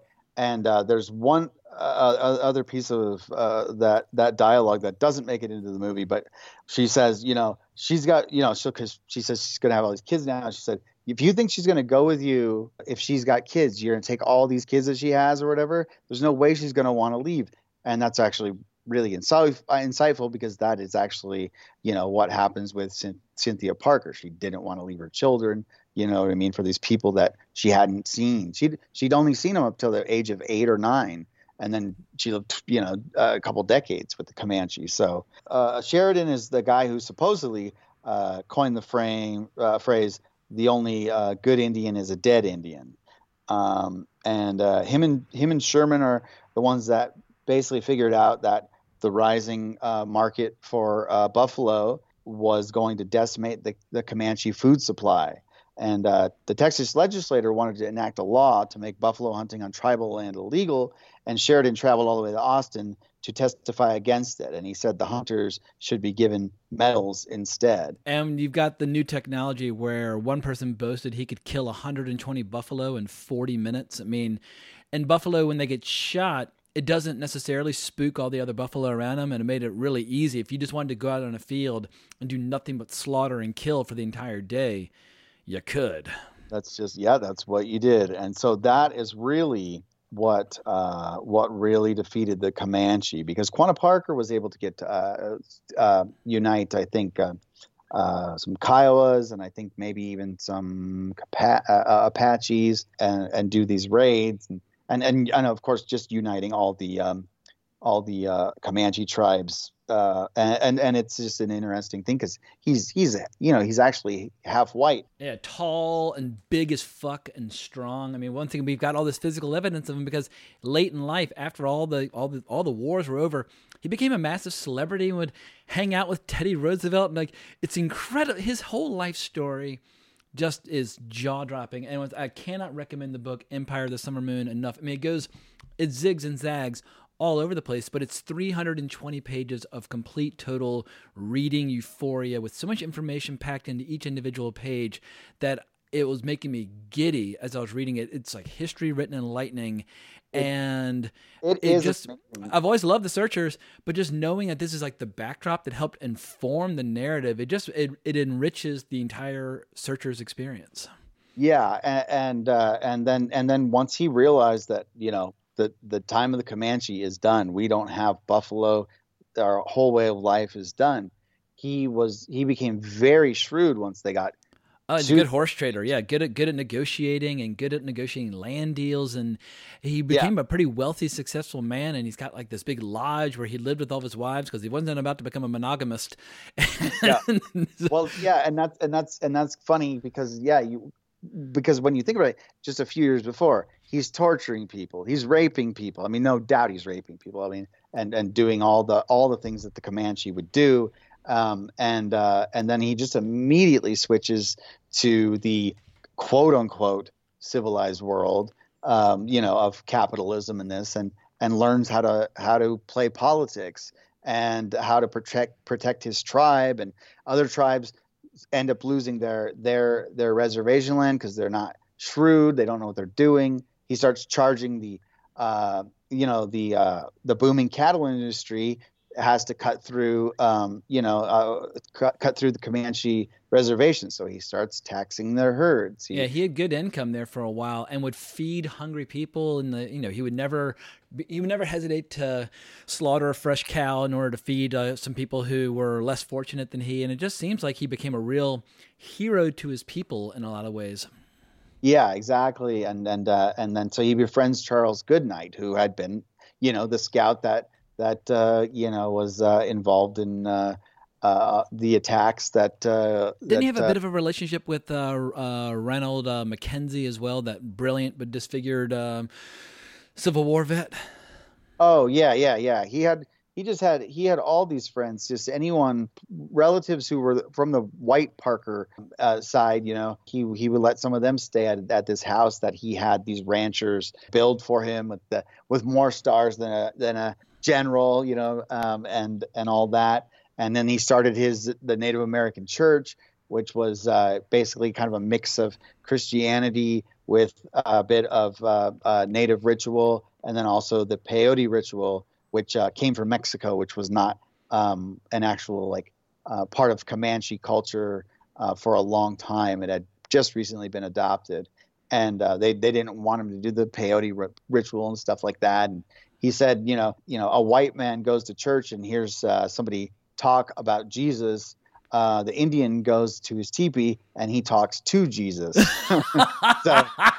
so they actually got it legalized to, do their peyote ritual. And of course, some people wanted him to get rid of his wives, and he said, "What? I'm just going to pick one. Like, I've done all this other stuff. I can't just abandon my multiple wives." So yeah, he was a very, very fascinating dude. Became friends with Teddy Roosevelt. Teddy Roosevelt built a bison sanctuary for them so that they could periodically hunt bison again. And he's just a really fascinating guy. There's a horrible story about him, and I can't remember. I don't know if he was an uncle or some kind of older relative going into this hotel, and they had a gas. Oh, they nearly choked to death. They would blow out the lamps, not realizing you have to turn the gas off instead of just blowing out the fire. Yeah, that's a horrible. Quanah went under for like a couple of days before he came to. But I guess Gwen phrased it really well. He says it's interesting how America's knowledge of the Comanches begins and ends with the Parker family, where it seems like the Parkers in the 1830s were really the first family to encounter the Comanches, and then with Quanah Parker, her son, you see the last great war chief who was able to unify a lot of the remaining bands. And it's fascinating how the destiny of the Parker family and the Comanche people are so intertwined, and how from late 1830s through the early 1870s, it's just this really incredibly rich narrative. Oh yes, definitely. He very likely saved the Comanche tribe. So he kind of, by becoming this half Comanche, half white dude who essentially could live between the two worlds, and in a way it was probably not an adjustment that he wanted, but it was the opposite of his mother, to where he, was a great Comanche and he was perfect for that, and then adopted to the politics and all that shit of the white man's world really well. And like you said earlier, he appears in a movie you can watch on YouTube. It's called The Bank Robbery. 1908, directed by Bill Tillman, who was a great like Old West lawman, and he also stars in it. I think Heck Thomas is also in it, and then also Frank Canton. And Frank Canton is the guy who is the villain in the movie Heaven's Gate, played by Sam Waterston. Oh, wow. Yeah, so you got all these like that's the craziest thing is when like the Wild West bleeds into Hollywood, and how like, I mean, John Milius calls it into the fact that like in the early days of Hollywood, how there were still like bandits and outlaws living in the valley. And it's a weird transitional period. It's like you almost feel like the Wild Bunch could have been living out there in Burbank. Yeah, you have outlaws going and doing like a movie about their old exploits, and then reverting back to being outlaws, and then dying in a bank robbery and stuff. So it's pretty interesting stuff. And John Ford at one point did want to do a movie about Quanah Parker before The Searchers. So that would have been interesting too. All right, so let's dig into the book, The Searchers. I have not read it. You have, so you have me at a sensory disadvantage. So I'm just going to sit back and, as the old expression goes, the floor is yours. Yeah, it's a good book. All the structure, tons of scenes, tons of dialogue. Most of the characters, most of the events are the same. There's just Nugent just does different things here and there. And the book was like serialized but published in the early 50s? Yeah, it was serialized at one point, called, I think, the Avenging Texans, or some terrible title, something like that. That was what it was called when it had been in serialized form. Alan LeMay, he started as a novelist. He wrote his first novel was called Painted Ponies, and it was actually a sympathetic story about Native Americans, about Cheyennes trying to get to their homeland, and they get imprisoned and they try to escape, and then all the men and women and children are killed.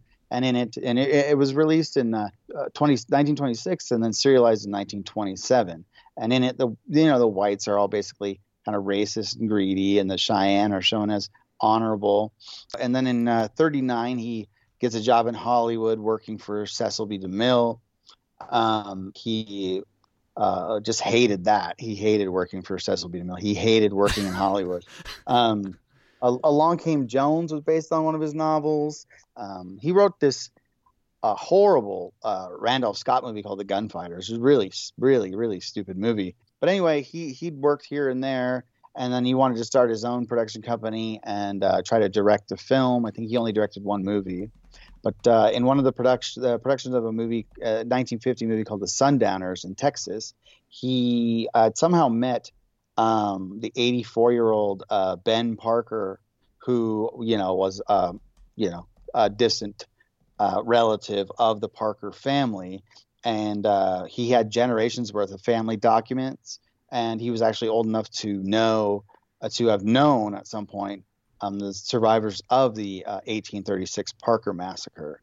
So when LeMay was wanting to go through his stuff, Ben Parker was kind of surprised because he wasn't really interested so much in Cynthia Ann Parker, which most people would have been. He wanted to know about this character of James Parker. And so he studied him. And then he also researched 64 different accounts of Indian abductions and kind of took from each one that he wanted. There was another guy that probably served as something of an influence too. It was a guy named Britt Johnson, who was actually an escaped slave who had family members abducted by the Comanche, and he had a similar mission of searching and trying to get them back. So by this point, Alan LeMay, he was quoted, I think, in a letter to a fan or something. He said, "A great deal has been written about historic injustices to the Indian." He said, "I myself wrote a book highly partisan to the Northern Cheyennes. I thought it was time somebody showed that in the case of the Texans, at least, there were two sides to it, and that the settlers had understandable reasons to be sore." So yeah, like Ethan Edwards' mother was killed by the Comanches. I never even noticed it for years, but like her gravestone behind the house, you see her name, and on her gravestone it says "killed by Comanches," and I think a lot of people forget that or overlook that. Oh yeah, exactly. So, but that's also just funny because that almost sounds like a quote from somebody today. People that don't know much about Westerns or don't know much, even just about just American culture, don't realize that sympathy for natives and what we did for them is not some kind of thing that just didn't happen until Marlon Brando. Until Marlon Brando, or until Dances with Wolves or something.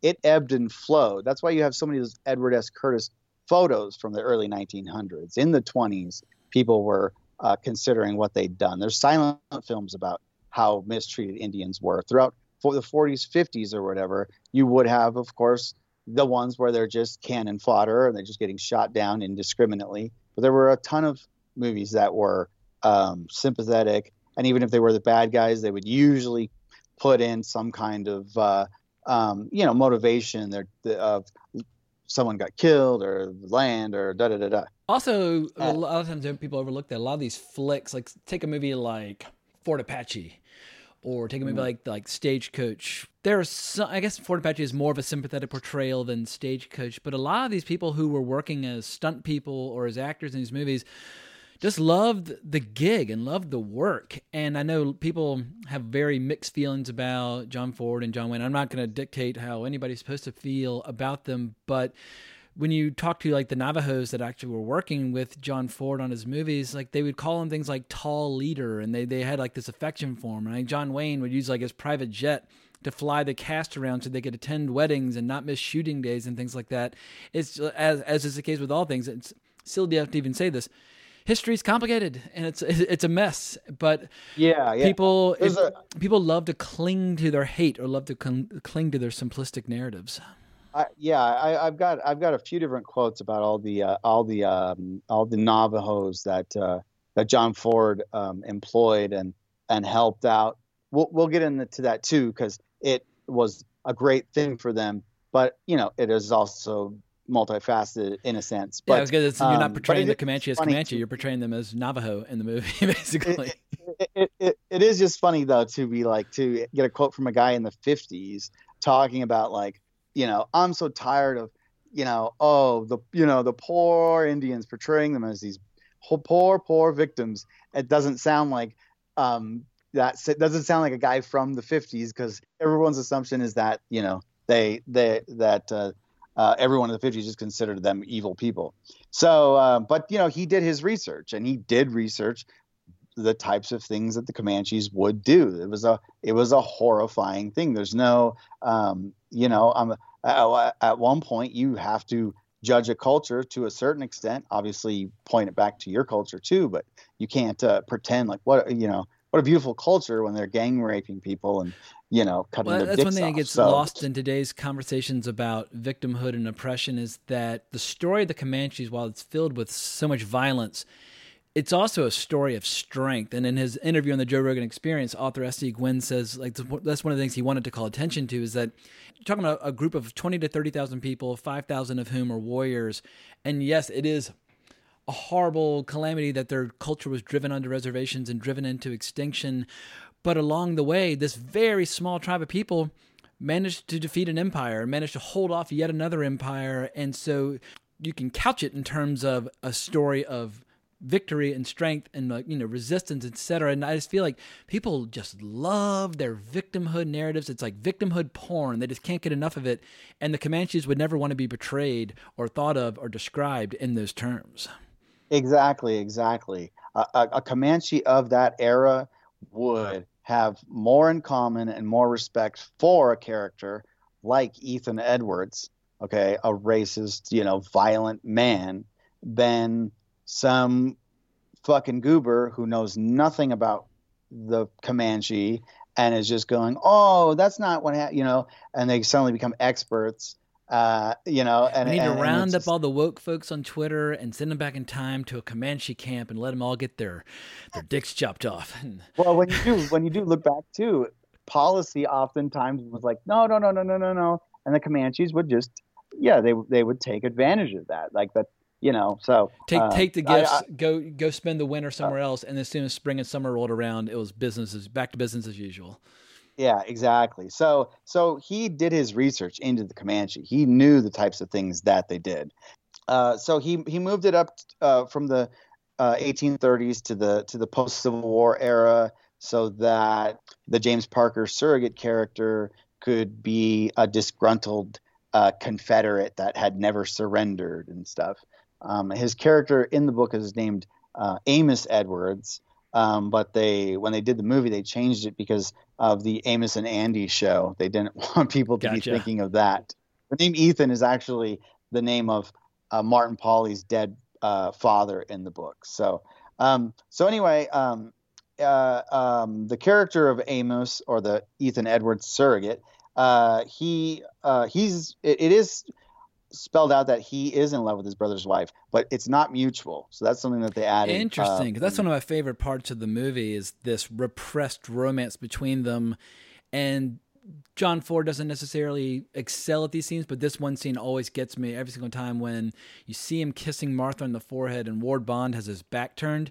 Some say he's oblivious because of the use of depth of field with VistaVision. I think that Ward Bond's character is Reverend Clayton is very deliberately ignoring what is obvious to everybody in plain sight, that he's letting them have their moment where she can fold up his rebel coat and things, and like she's got so much affection just for his belongings, but he wants them to have at least that one moment before they're separated as they go off on to look for the missing cattle. He's not oblivious. The way he is just has his eyes locked forward. He's like willing himself to look directly forward as opposed to looking side to side at all. And it's beautiful stuff. And everything in that house in the beginning, so many incredible master shots where there's so much action.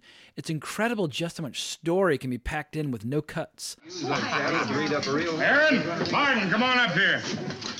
Come on. Raise your right hand. Martin. Yes, sir. Raise your right hand. You are hereby voluntary privates of Company A of the Texas Rangers, and you will faithfully discharge... Hey, can I go with you? Go get my shirt, boy. Quiet. Where was I? Faithfully fulfilled. You will faithfully discharge... Mrs. Edwards. Shut up! You will faithfully discharge your duties as such without a recompense or monetary consideration. Amen. That means no pay. I'd better get a shirt on, man. I ain't going volunteer until I've had my coffee. Now drink your own, Reverend. Well, just call me Captain. Captain, the Reverend Samuel Johnson Clayton. Mighty impressive. Well, the prodigal brother. When'd you get back? I ain't seen you since the surrender. Come to think of it, I didn't see you at the surrender. Don't believe in surrenders. No, I still got my saber, Reverend. Didn't turn it into no plowshare, neither. Injuns did it, Miss Edwards. Cados or Kiowas, old Mose knows. Yes, sir. Oh, shut up, Mose. Thank you. My cattle is being Ethan, run I'm off. counting on you to look after things while I'm gone. You're not going. He sure is gone. I already swore him in. Well, swear him out again. I'll go with Ethan, you. I don't think I should. I got a Stay response. close, Aaron. Might be this is rustlers. Might be that this doddering old idiot ain't so far wrong. Could be Comanche. Kind words, Ethan. Thank you kindly. Children, go with Lucy. Oh, Mom, what Ben? Comanche, huh? All right, I'll swear you in. No need to. Wouldn't be legal anyway. Why not? You wanted for a crime, Ethan? Coffee, Ethan. Thank you, Martha. You asking me as a captain or a preacher, Sam? I'm asking you as a ranger of the sovereign state of Texas. You got a warrant? You fit a lot of descriptions. Figure a man's only good for one oath at a time. I took mine to the Confederate States of America. So did you, Sam. Stay close, Aaron. Yeah, no camera movement, no cuts, just sitting there. And then also one of the things is when Ethan first gets there and he kisses Martha on the head, and just her reaction, her closing her eyes and stuff. It's just all told there without having to really lay it on too thick. The first time I saw the movie, I didn't notice it. I was a dumb fucking kid, but I didn't even put it together. I was 20 when I first saw it. but one gets the sense that almost that there's a good chance that Ethan went off to fight in the Civil War and also went off to fight down in Mexico afterwards, just as a way of staying away from her because he couldn't handle the fact that she was married to his brother, and it's just like it was just better for everybody if he just stays away. Yeah, yeah, and Nugent lays some of that stuff out. I'll read some of the things that he says because it does lay out certain motivations that might not be totally clear when you watch the film. So anyway, so in the book, so that's not a reciprocal thing. He's in love with her. She has no idea. Martin is he's not a half breed. It says he's got dark skin, but he's not a half breed in the movie. He's just 1/8 Cherokee. Yeah. Cherokee. Yeah. At least that's what they tell him. He doesn't really know, but Ethan's like, fella could like mistake you for a half breed. And anyways, but Ford has a certain style of comedy. For some people it works, some people it doesn't. But there are moments that make me howl. But watching just John Wayne glaring at Martin Polly at the table while everybody's like taking their helpings of the food being passed around, it just makes me laugh. Just watching John Wayne be mean to Jeffrey Hunter the whole, because I'm not the world's biggest fan of Jeffrey Hunter. I much prefer someone like Montgomery Clift and Red River, but watching John Wayne be mean to Jeffrey Hunter it always makes me laugh. Yeah, it helps because Jeffrey Hunter is such a fucking gomer. But he's miscast in my opinion. Well, yet another one of my complaints about a movie that I adore, but I've got many complaints, and Jeffrey Hunter is one of them.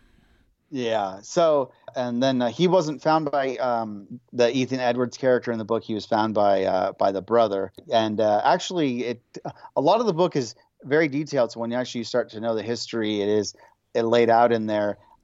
His family, Martin's family, was killed actually in revenge for the killing of Iron Shirt, the guy wearing the Spanish conquistador armor. So that was a revenge raid. And Ethan character in the book has a lot of speeches that probably wouldn't work with John Wayne. So that's the one speech with Mrs. Jorgensen, "We are Texicans," and da da da da, and "My bones in the ground." You know, that speech she gives. I love it. It's beautiful stuff. Yeah. Her character is one of the most interesting characters. Like this movie, when you first watch it, of course, John Wayne's John Wayne.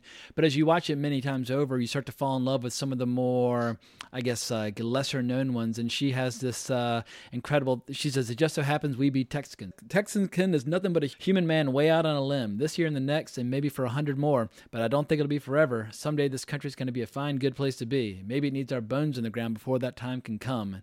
And of course, like Lars is always like, "Oh, she used to be a school teacher." Exactly.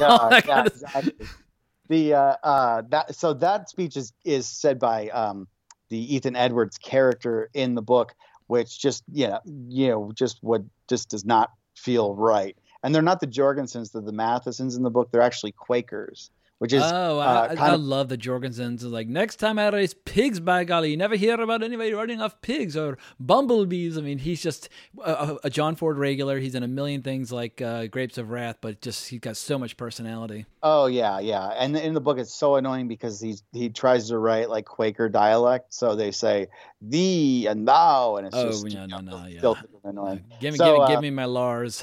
Yeah, and then so like Charlie McCory is in it, Mose Harper.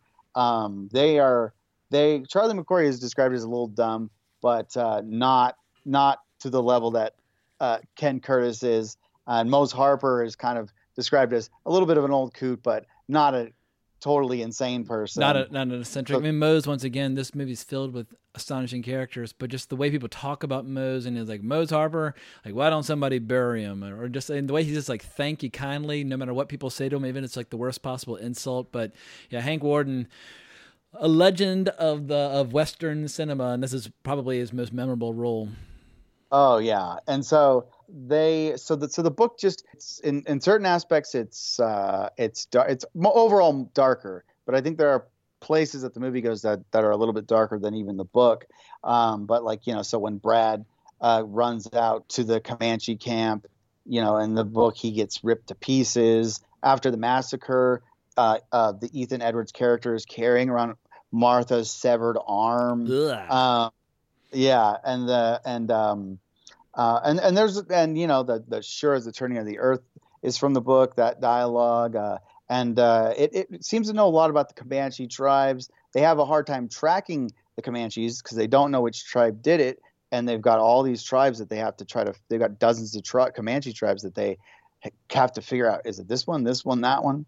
And the character Nesby in the film, who gets injured early on in the book, he's injured and he ends up blowing his brains out. So it's just like you can back out anytime you want, Nesby. Like the way Wayne says Nesby with such condescension and scorn always makes me howl. Oh yeah. And then one of the things, and one of the brilliant things that the movie did is Debbie and Scar. Debbie does not become Scar's like wife or lover. He becomes like a daughter to him. Gotcha. And so when they do find Debbie, she can initially only speak Comanche, but they can speak Comanche too. And they tell her, Scar is the one that killed your family. And she's like, no, he's my father. Some whites and some other Indian tribe were stealing cattle, and they're the ones that killed my family, and the Comanches rescue me. And then so Amos, the Ethan Edwards character, says for her to check this buckle that Scar has, which is actually, he got it from Martin Pauly's parents, because he's, when they, in the movie, and they say, when he tells Martin Pauly, like, that scalp was the scalp belonged to your mother. Yeah. So there's this inscription from Ethan to Judith, because Martin Pauly's dad is named Ethan in the movie, on the belt buckle. So when she goes back, I guess she goes and sees that and realizes what they're saying is true. So then she runs off just out into the wilderness. So then they attack the Indian village, like in the movie. Amos sees this girl who he thinks is Debbie, and he still is potentially going to put a bullet in her brain, but it's not necessarily like it doesn't have the weird like racial, sexual sort of miscegenation themes of the film that the film really minds. It's there, but it just doesn't, in the book, Debbie is is actually about to get married to someone. So you almost have the idea that she hasn't slept with any of the Comanche bucks, as they say. So anyway, he sees this girl, and he thinks it's Debbie, so he pauses, and it turns out it's not Debbie, and she shoots him dead. So the Ethan Edwards character dies in the book. Yeah. I might have to. I know the cliche always is the book is better, but I might defer to John Ford or Frank S. Nugent in this situation. Yeah. Parts of the book are better. Parts of the book, I would say, are superior. But no, I mean, the book is a good book. It's a very good book. Do we ever find out in the book what that thing is on Reverend Clayton's butt that they're chopping off at the end of the battle? Because you always think, oh, is it an arrow? Is it buckshot or what? But I thought the suggestion was that the kid, that John Wayne's son, Patrick Wayne, poke him with a knife, perhaps, because it's always been like vague to me, because it's like, oh, did you get injured? And he's like, no, and he kind of walks off. I always thought maybe like they're cutting like a boil off of him or something, but it's I've been watching this movie for 25 years, and it's one of the great mysteries to me. Like, what happened to Clayton's buttocks during that battle? I am certain he got stabbed in the butt, because I think that you see the Patrick character really, really apologetic, and I'm pretty sure that it's more laid out in the screenplay that is what happened. Gotcha. So he got stabbed in the butt. I'm going to confirm that for you. So anyway, Martin, after the aftermath of this raid of the Texas Rangers, which is really close to what they would actually do, get them in the morning, stampede their ponies, and just kill everybody. Martin then tracks Debbie's footprints out way out. Like a day later, or a couple days later, maybe even, he catches up to her alone, and basically she realized that her stepfather, had killed her family, and she doesn't know the whites. She can barely speak English. She speaks Comanche. She doesn't even have any understanding of the white world. He follows her out, and she's kind of doing the thing of wandering, seems like she's going to be wandering between, the spirit world, between the winds or whatever. But he catches up to her. He is basically like, come with me. I love you, blah, blah, blah, blah. She says, I have no family. I have no home. Blah, blah, blah. But he's embracing her. And then she basically, at the end of it, says, I remember it all. but you the most. I remember how hard I loved you. And then he holds on to her. She's all malnourished and everything. And you don't have any idea of how they're going to get out of there because they're like without food or water way out in the wilderness. But he holds on to her. And then he, thinks that she seems all right, and she falls asleep, and that is the end of the book. Gotcha. So, now, how would you rate the book compared to something like, Shane or The Shootist, like one of these really riveting, entertaining books? It's good. It's not like an amazing piece of literature. I mean, all the building blocks are there. It's really solid. The prose is solid. It's a good structure, good dialogue, but it's not like reading Lonesome Dove or Blood Meridian or something like that. Yeah, the characters are good, but they're not super strong. The prose isn't amazing. It's pretty well researched, but there's pages of it that I'd cut out. And then also just having the movie in your mind, and despite the movie's flaws where it takes things from the book and fucks some of them up, I think, but the movie just has a certain amount of like poetry and just like, understanding of storytelling to condense certain elements. This is peak Ford when he's at the height of his powers, where he's got all of his movies in the past, like whether you're talking like How Green Was My Valley or Grapes of Wrath or all these, or The Informer, his more kind of artistic films. Then he's already done the Cavalry trilogy. He's already done Stagecoach. He's already done My Darling Clementine. I mean, he's got so much experience at this point, and he's old, but he's not starting to, like, his health isn't starting to fail yet at all. And John Wayne's at the peak of his stardom, and he and John Ford hadn't worked together in quite some time. And this is a big reunion, and it just feels like the stars were aligned for a visual like poem about the Wild West. That my flaws are a few, but for me they're kind of severe. Like, I hate all the shots on sets, like whether it's watering holes or swamps or whatever. I just feel like the rear projection and like the actual like sets just look so horrible on the whole in comparison to the glory and the majesty of Monument Valley. And as I mentioned before, I don't like the actor who plays Scar, and I don't even really like Jeffrey Hunter, the way he'll melodramatically sob after shooting people, and I just feel like he's miscast in a lot of ways. That stuff drives me fucking crazy. But everything else pretty much just makes my spirit soar. Those are kind of my same ideas regarding the flaws. The script is actually funny.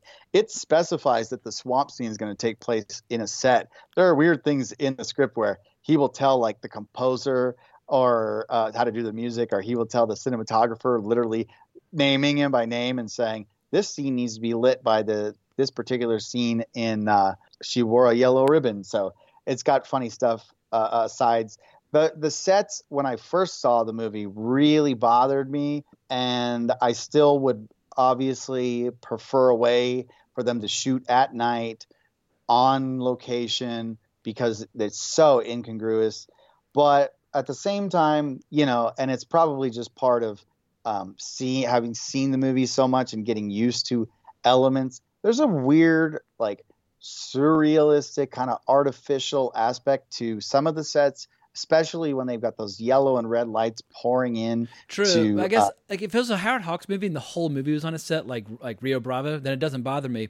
It's only in contrast to some of the most spectacular photography in human history where it's like, here we're in the hand of like a god, and here we're back in a Hollywood backlot. And so it's the contrast is so jarring. Yeah, but I guess my thing too is like, and I could be wrong. Some super film buff will probably say you're totally fucking wrong. But it seemed like around that time to shoot on location for a night scene, you almost always had to do day for night, right? Yeah. And there are a couple sequences like that when they're about to raid the Comanche village. They're shooting day for night. Yeah, and those actually do look pretty good. Yeah. But overall, I hate day for night. It looks terrible in like the professionals, like the nighttime battles, and like, ordinarily day for night can look pretty rotten, but it works in the pre-dawn raid.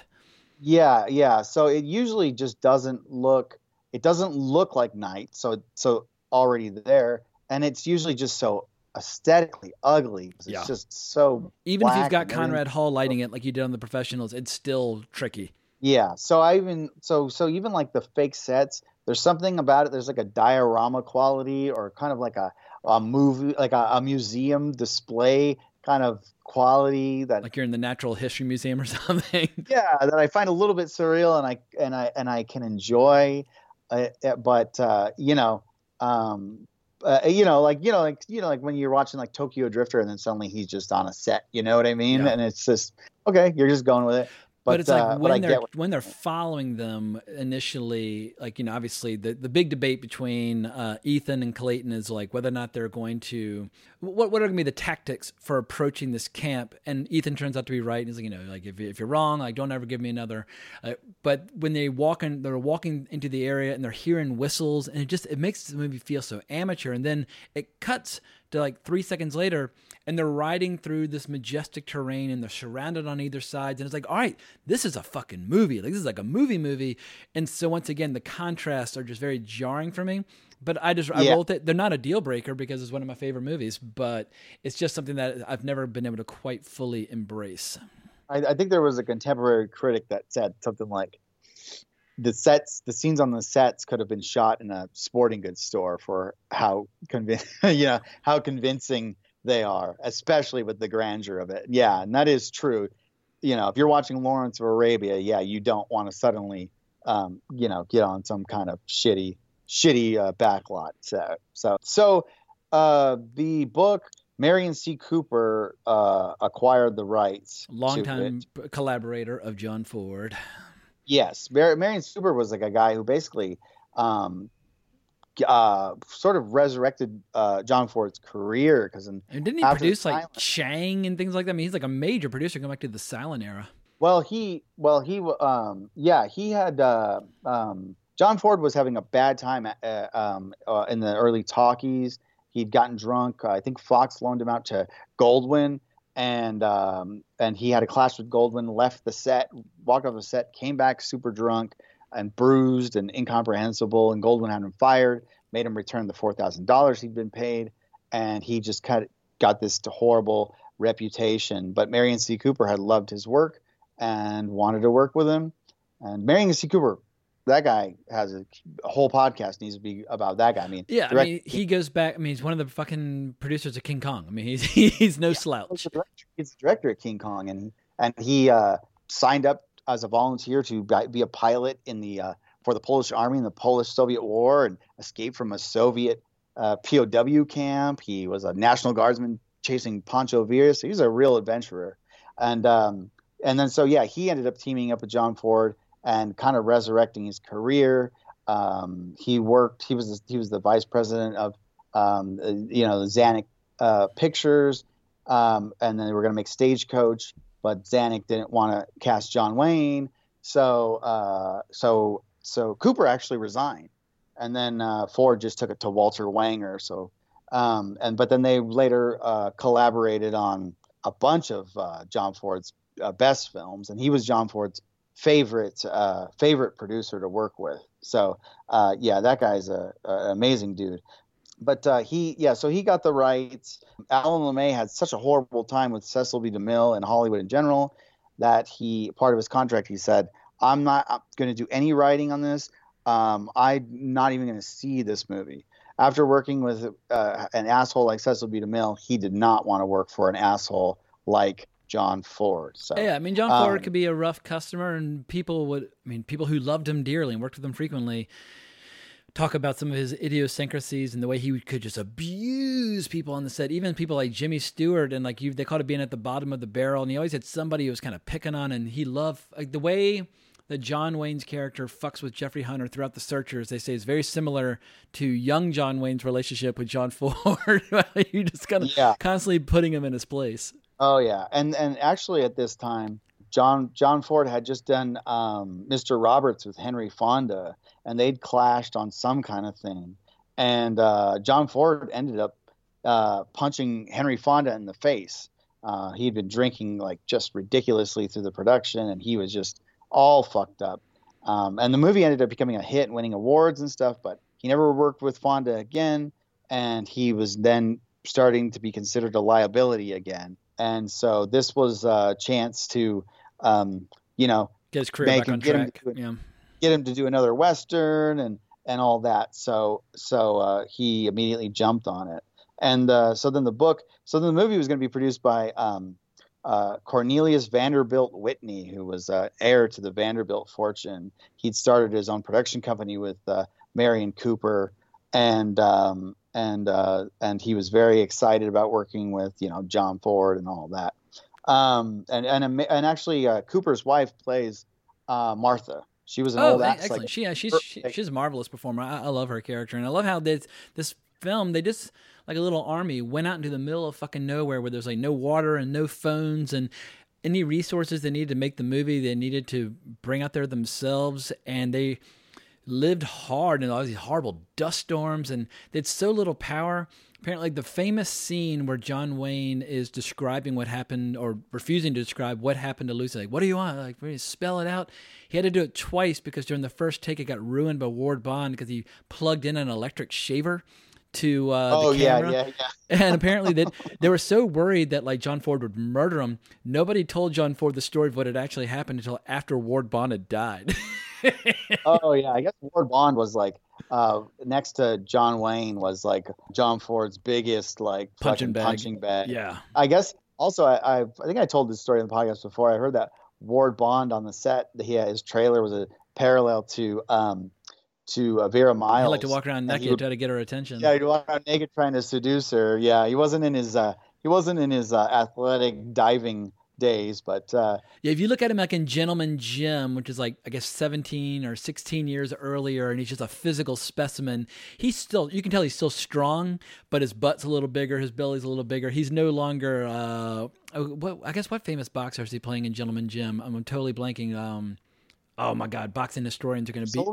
I haven't seen it. Sullivan, yeah, exactly. He plays Sullivan in it, and he's jacked as fucking it.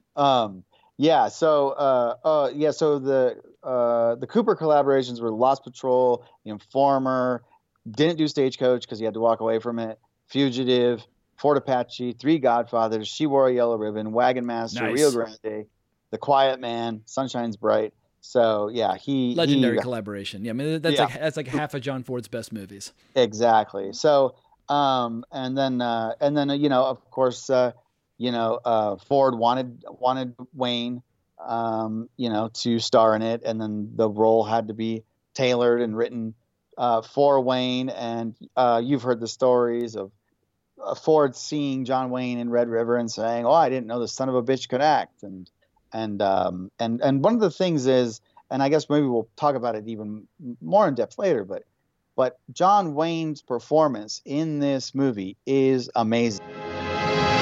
I found him. I found Lucy. They're camped about a half mile over. I was just swinging back, and I seen their smoke. I bellied up a ridge, and there they was, right below me. Did you see Debbie? No, but I saw Lucy all right. She was wearing that blue dress, and What you saw wasn't Lucy. Oh, but it was, I tell you. What you saw was a buck wearing Lucy's dress. I found Lucy back in the canyon. Wrapped her in my coat. Buried her with my own hands. Thought it best to keep it from you. Oh. Did they... What was she... What do you want me to do? Draw you a picture? Spell it out? Don't ever ask me. Long as you live, don't ever ask me more.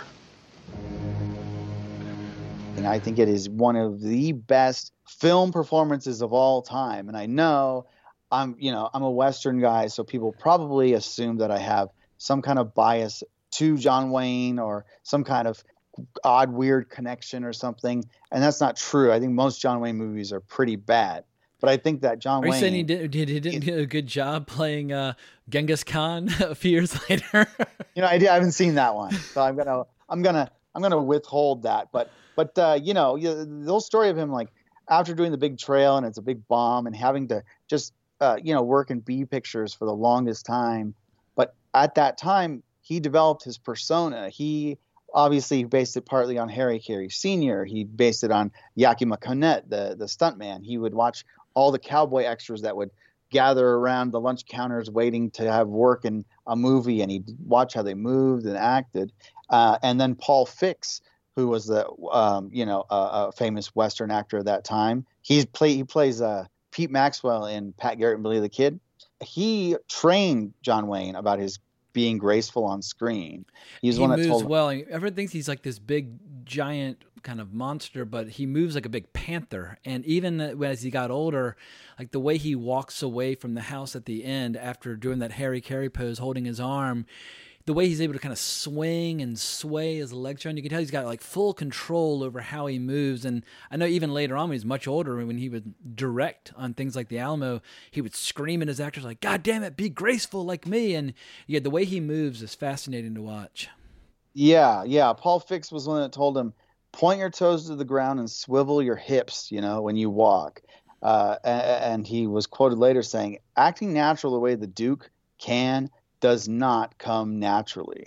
And Wayne also developed his whole manner of talking, where he deliberately does that, that everyone that does a shitty John Wayne impression does. That'll be the day, which he says like 50 times throughout this movie. Yeah, but he does that pause in mid-sentence that he always does. And that was a very purposeful thing that he would do because he wanted to get the audience to perk up their ears. Like, how's he going to finish this sentence? It gives like a thing. There are very few actors who can be on the screen with them at the same time and not just get completely blown outside the frame. Like we were talking earlier about how beautiful the framing was and the blocking is of the actors when they're all having breakfast. And when Ward Bond enters the scene, for a brief shining moment, he takes over and he's screaming about coffee and donuts and he's going berserk. And it's like everything's just chaos once he arrives. But the moment John Wayne starts sneaking up behind him, you're like, oh shit, I forgot John Wayne's in this movie. And then you can't look at Ward Bond anymore. You only can look at John Wayne. He just has that dynamic screen presence. And like Montgomery Clift was able to hang with him in Red River, and like Dean Martin was able to hang with him in Rio Bravo. But a lot of actors just get pushed aside. Yeah, and this one too is because it's obviously such a great part. It's such a brilliantly written part.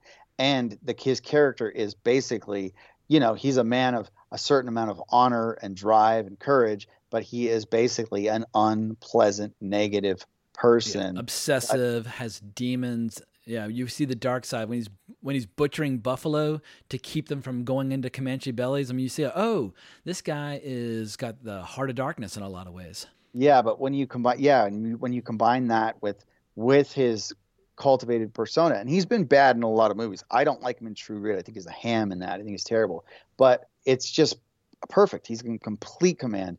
And none of the laconic badass actors that people love, that a lot of people don't like John Wayne, but they like these guys because they're cooler. And of course I love these guys too, but like a Charles Bronson, a Clint Eastwood, I love them. I love their screen presence, everything.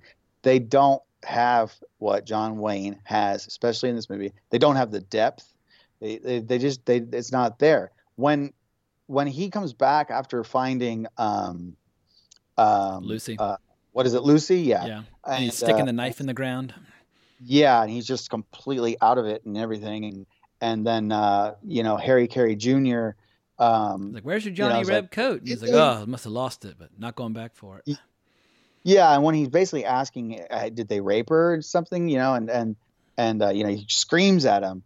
But at the end of the sentence, when he kind of trails off, he says, don't ever ask me that again. And the way he makes his voice tremble so slightly, but it just does everything. It's like when Robert Duvall says they killed Sonny in The Godfather and his voice breaks. Like, it's hard as hell to do that, but it's awe-inspiring when an actor can just add that slight bit of cracking to a delivery. And yeah, I completely see eyeball to eyeball with you on this.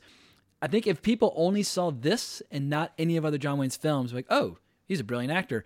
It's the other movies where he's kind of hamming it up and kind of playing into the persona, perhaps. Like in the 60s and 70s, yeah. I think he did his kind of reputation as an actor perhaps a little bit of damage, but he was making money with these giant hits. I mean, he had his fan base. But this and Red River are the movies to see if you want to see his chops. exactly. And then also I think The Shootist, even though I don't think that's a great movie. Yeah, because yeah, but and then just like the part where Mrs. Jorgensen's trying to give him the speech, don't waste your life, da da da da da. He's like, I'd be obliged if you get to the point, ma'am. Yeah. Yeah, and then he just, as she does her speech, he just ignores her. Promise me, Ethan, and he just looks at you guys coming, like just the way it is. He swings his head to the side, and like a cool looking shot suddenly gets way cooler. It's like, wow, like he just totally changed the look of this shot by putting his face in profile, and he looks so hardcore. Yeah, it's a perfect combination of actor and material. And if he's not the finest character in westerns, he's in the top two. What would be the other contenders? My other contender might be James Coburn and Pat Garrett, Billy the Kid. I think there's a. Well, what you need is that classic combination of, like, you need to be kind of conflicted in whether or not you like the character. And there's so many people who will not watch The Searchers because the star of the movie is a racist. But it's like, that's the whole point of the movie. Is like, what's he going to do when he finds Debbie? Is he going to save her and bring her home, or is he going to murder her? And you really don't know. And it's almost like you kind of forget each time, what the hell is he going to do when he finds this little girl? Because we've seen so many hints of just how dark he is. Like, John Ford does a lot of this movie in medium shots because VistaVision is this incredible format where it kept incredible universal focus. But when Ethan Edwards meets a few girls who have been raised in captivity with the Comanches, and the way the camera dollies in on him really quick as he scowls at them, you're like, oh, this is like a universal monster who's like on the loose in the Wild West. Oh yeah, and that's also kind of an interesting thing because it's, in a way, it's the inverse of his introduction in Stagecoach. Yeah, the zoom in is played a very different effect in that. Yeah. Yeah, exactly, and then and that's one of the few moments where John Ford does a camera movement that draws a certain amount of attention to itself, but because he always thought like moving the camera too much distracted the audience. I know he told Fred Zimmerman, the director of High Noon, he said, you'd be a good director if you stopped moving the camera around so much. The problem is you got to be so good not to move the camera, not to cut around, like to have the confidence that you can just hold your shot. I mean, the beginning of the movie, I'll never forget. I first saw this on Laserdisc my second year in college, and my friends and I enjoyed it. We laughed, we had a good time. But then summer 97, in between my second and third year at UVA, I went down to the Monica 4 in LA to see this as one of their morning Western roundups. They always did Western revivals every summer. And watching the opening scene where Ethan's slowly riding up to the house and the family standing on the porch and the framing so beautiful and the music so beautiful and everything's so calm and so still, but it's really hard to do. Not a lot of filmmakers can stage a scene like that. But I remember at the time having trouble breathing. I was so overwhelmed by just the power of the imagery combined with the music. It was quite literally taking my breath away, and I was getting chills down my arms. And there are just not a lot of filmmakers who can do that.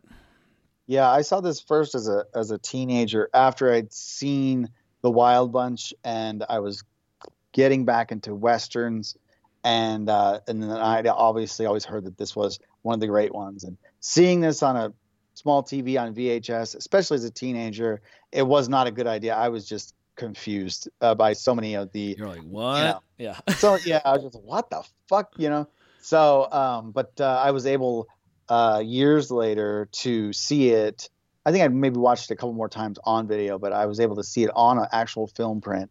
In my town, there was a brief time where once a month they'd have real film prints of old movies that they'd send. I saw My Darling Clementine that way, Lawrence of Arabia, Gone with the Wind, and stuff. So, and then that was just seeing it like that. It was like, oh, okay, like this is, I mean, not that I didn't get it before, but I really get it now. It hammers it home. Yeah, this is a movie I've seen in the theater a few times. I got to see it at the MoMA a couple of years ago. It's funny, like in today's culture, everybody's always saying, oh, we don't like John Wayne, we don't like Westerns, blah, blah, blah. But here in New York, the capital of wokeness, at the Museum of Modern Art, they showed this to a packed house, and you could have heard a pin drop. People were in an absolute spell.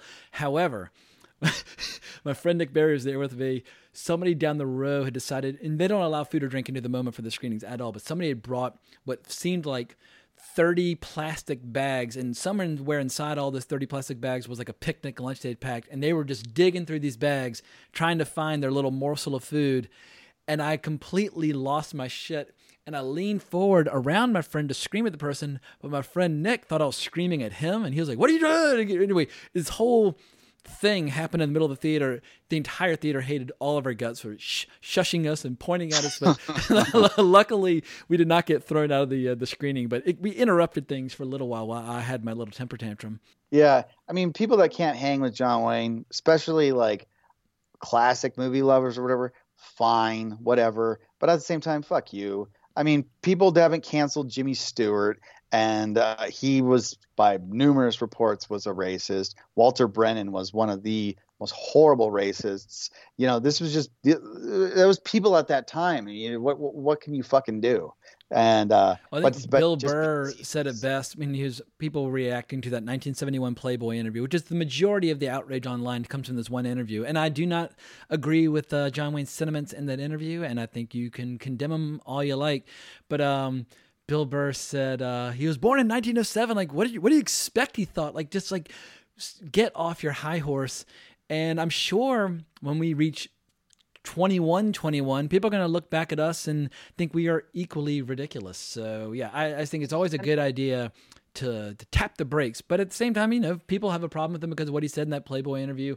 I'm not going to disagree with him, but I'm also not going to throw out an entire body of work. Like, yeah, that is true.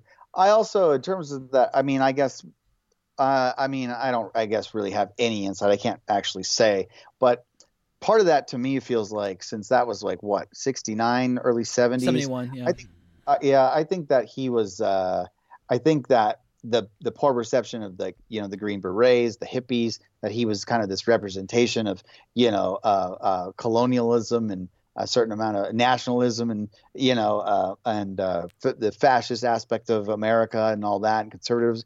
I think that he just even got more into that kind of shell, you know what I mean? You can get entrenched. If you, say I were to get thrown off Twitter for saying something and then a lot of people came after me for whatever it is that I may or may not have said, like, then it's easier to find friends and allies who are not coming after you. So it's how people get so deeply entrenched.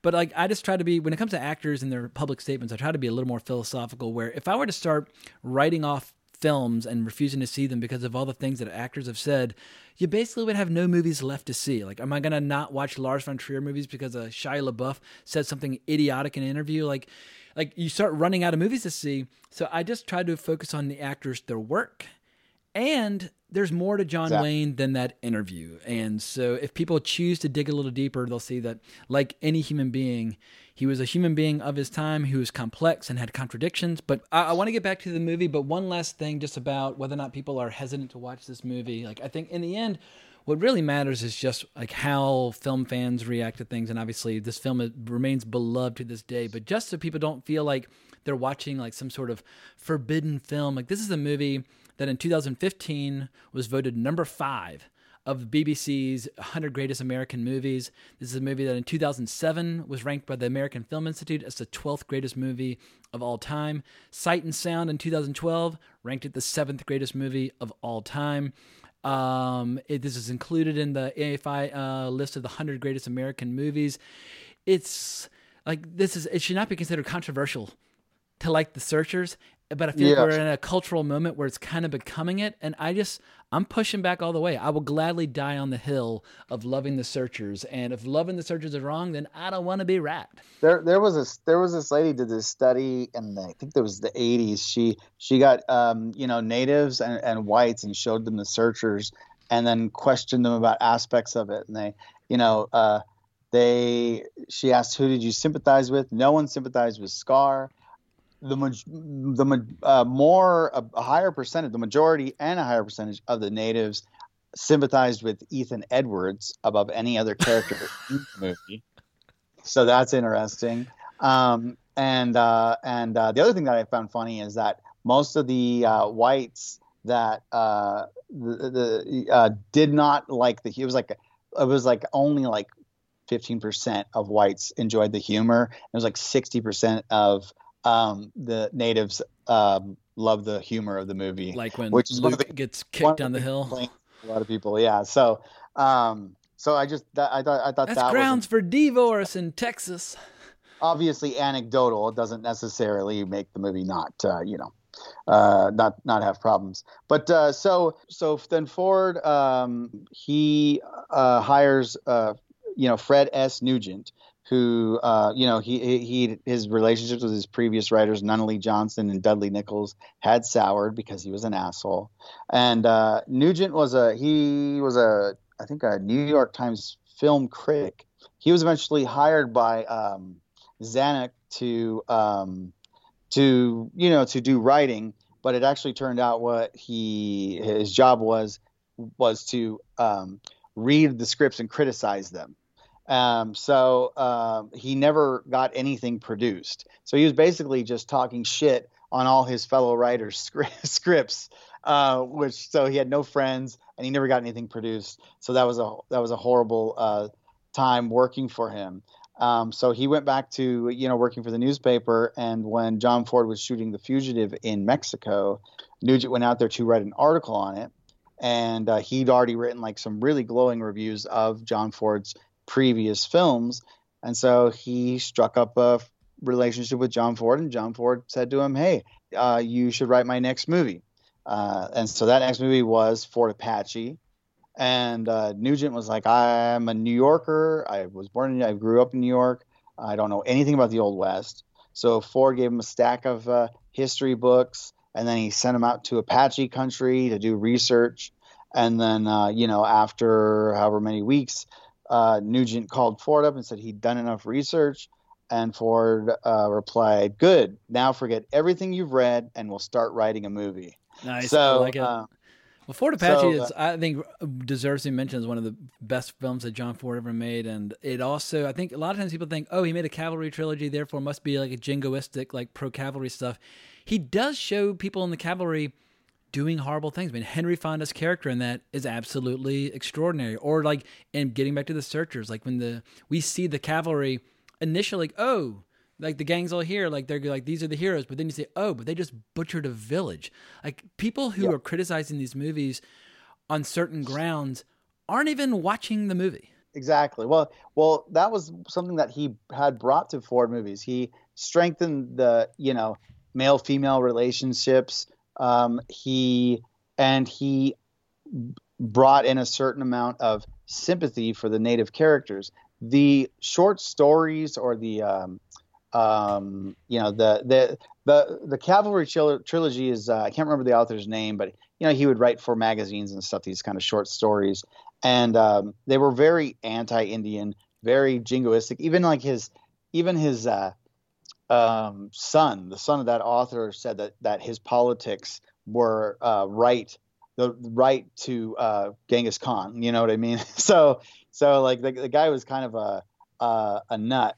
And he softened those elements, especially in Fort Apache and She Wore a Yellow Ribbon. He did not do Rio Grande, which is a little bit more harsh on. And it's by far the weakest of the three. I mean, it's got some great horse stunts with Hank Worden, which he does some. He and I'm totally blanking on Ben Johnson. That when they're riding in the manner of the ancient Romans, it's awe-inspiring. But the reason people like the cavalry trilogy is because of Fort Apache and She Wore a Yellow Ribbon.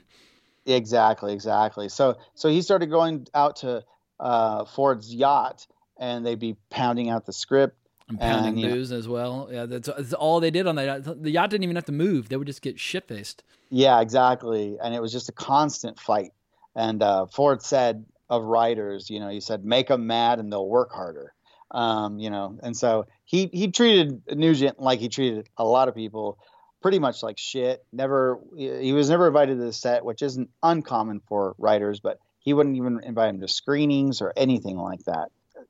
He ended up, doing Fort Apache, Three Godfathers, She Wore a Yellow Ribbon, Wagon Master, and The Quiet Man, which he was nominated for an Oscar. And then John Ford's son, Pat Ford, doesn't get a lot of credit, but he was kind of like, he was an associate producer on a lot of the movies, but he was something of a production coordinator, and he would also work out concepts of costumes, concepts of the characters, who the characters were. He did some writing. So he was the one that came up with the idea of Wagon Master, and him and Nugent wrote that one. And John Ford said, "I liked your script, boys. In fact, I actually shot a few pages of it." I love it. And it's cool seeing Wagon Master now getting rediscovered. It seems like just due to a couple of really good like Blu-ray re-releases. Because I remember in the 90s when I first got into Ford, nobody talked about Wagon Master ever. And now it's become like the dark horse favorite for a lot of people. And it fucking rules. I feel like it's only a matter of time before we tackle it on Wrong Reel. Oh, yeah. Wagon Master, to me, I think is John Ford's most perfect movie. I don't think it's his greatest movie. I think The Searchers is his greatest movie. But The Searchers is also him grappling with material that is maybe somewhat out of his reach, which is what also makes it interesting. But Wagon Master is just a simple, perfectly told Western, so it's totally in his wheelhouse, and I think he nails every aspect of that movie. I can't think of many flaws with Wagon Master. At the same time, I don't want to overhype it for people. It's just a solid. Yeah, it's a Western. down and dirty, just really solid movie told with incredible craft, and yeah, I love it. And I think it should be mentioned along in the same breath as any of his other great ones, whether you're talking Stagecoach or Fort Apache or whatever. Exactly. But getting back to The Searchers, you have some experience with music, writing and singing, etc. What is your feeling about like the Sons of the Pioneers, that opening tune and the way it comes back? A man will search his heart and soul, go searching way out there. His peace of mind he knows he'll find. But where, oh Lord, Lord, where?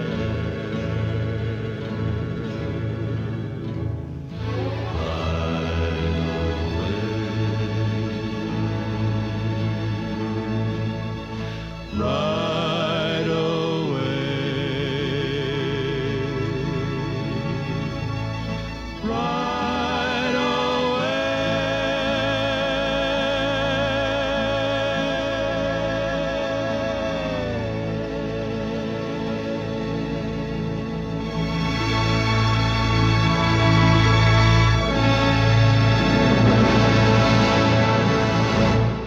bone chilling when it comes back in, and they're embracing Debbie back into the household. But just as a fan of Western style music, do you have any strong feelings about this group? Oh, I love it. The Sons of the Pioneers is one of my favorite musical groups of all time.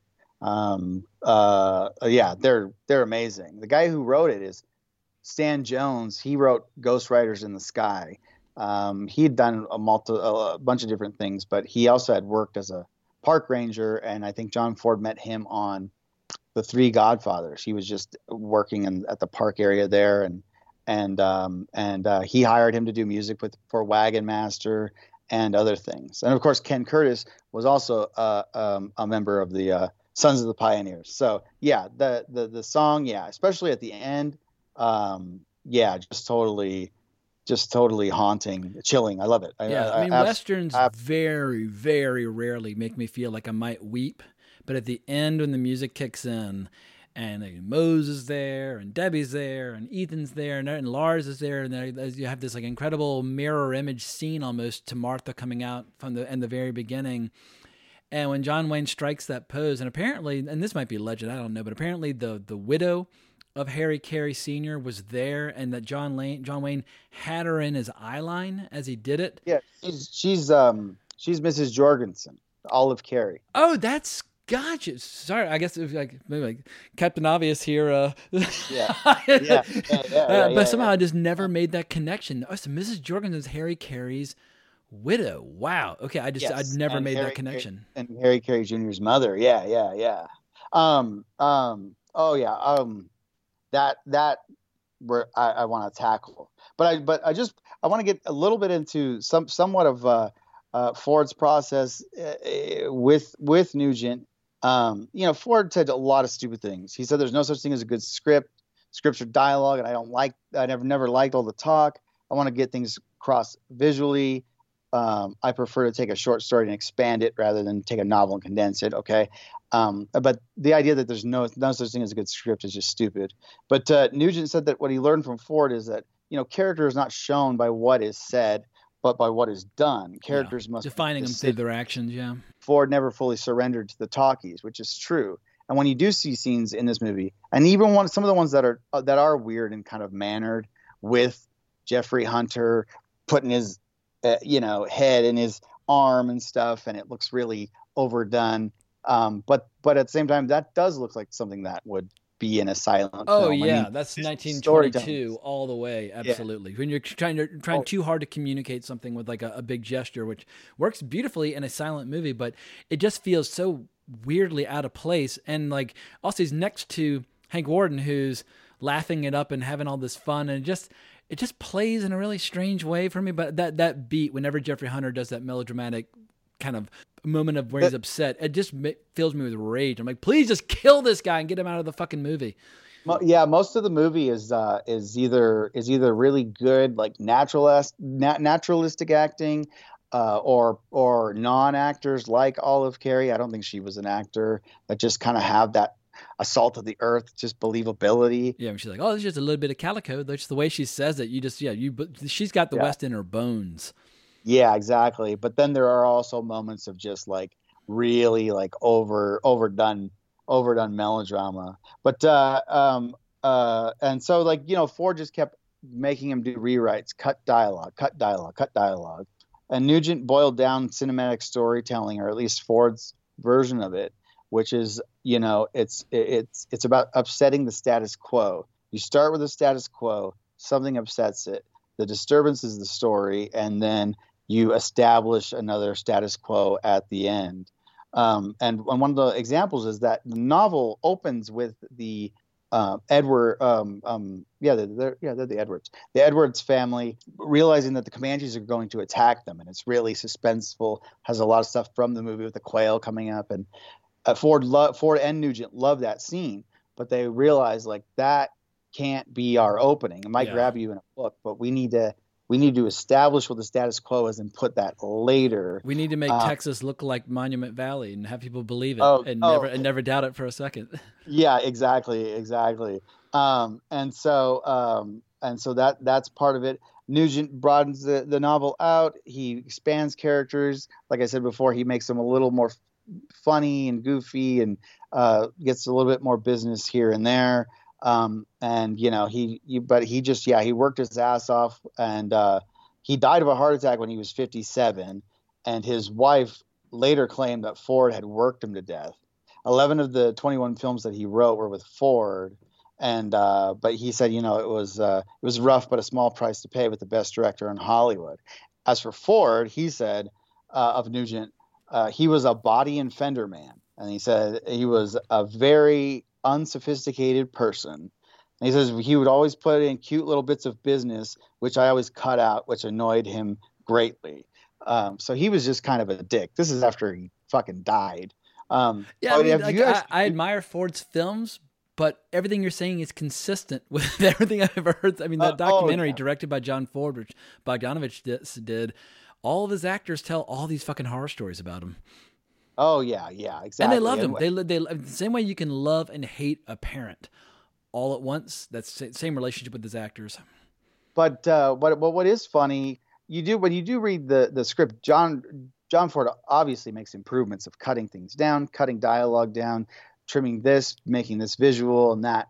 But in terms of business, John Ford added way more business into the movie than is in the script. The goofy fist fighting and a lot of the other That's goofy... Ford all the way. My favorite film historian, David Thompson, does not like John Ford, which always hurts my feelings. But one of the reasons he does not like John Ford is because of all this kind of strange humor that he injects into a lot of his movies, and increasingly so as he got older. And it just doesn't quite work unless you're in the mood for it. And if you're in the mood for it, it's hysterical. I mean, when I'm watching Mean Streets and we see how Scorsese takes that stupid fight scene and puts it right into the middle of the movie, and all of his, and Keitel and De Niro and all of them are laughing and having a blast. Like, why is that scene being put in Mean Streets. Like, how come it isn't in the scene when Ethan comes home and sees the house on fire, and it's one of the most epic moments in the history of movies when he rides up to the house with like Hank Warden riding behind him. I mean, it's just so jaw-dropping. I guess I would turn it around to you. Like, why did Scorsese take the fight scene with like all that redneck kind of dialogue and put that in Mean Streets, do you think? I don't know. I need to rewatch. I haven't seen that in so many years. I used to watch it all the time. I'm trying to even remember. With like Marty biting the guy on the leg. Yeah. Like, oh, that ain't fire. And like, and the thing is, like, that stuff. Like, I think that scene on its own is fine. And I think the more you kind of watch the movie, the more you start to become like indoctrinated to aspects of it, to where you're like, okay, like, spit over that piece of firewood. Yeah, whiplash.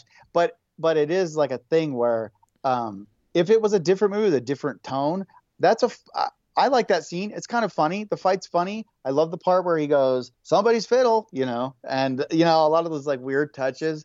But but for this movie, it's so off, and it just doesn't feel right. And it's also just like, we don't like, we're getting to the climax. We don't need this. Like he can, you know what I mean? He can punch him. They could be a quick punch up or something, but he doesn't need to make a whole fucking meal out of this. That fight is, and all the girls laughing and grinning and watching it. It's so bizarre. But once again, when I'm in the mood to kind of give myself over to it, I'm more than capable.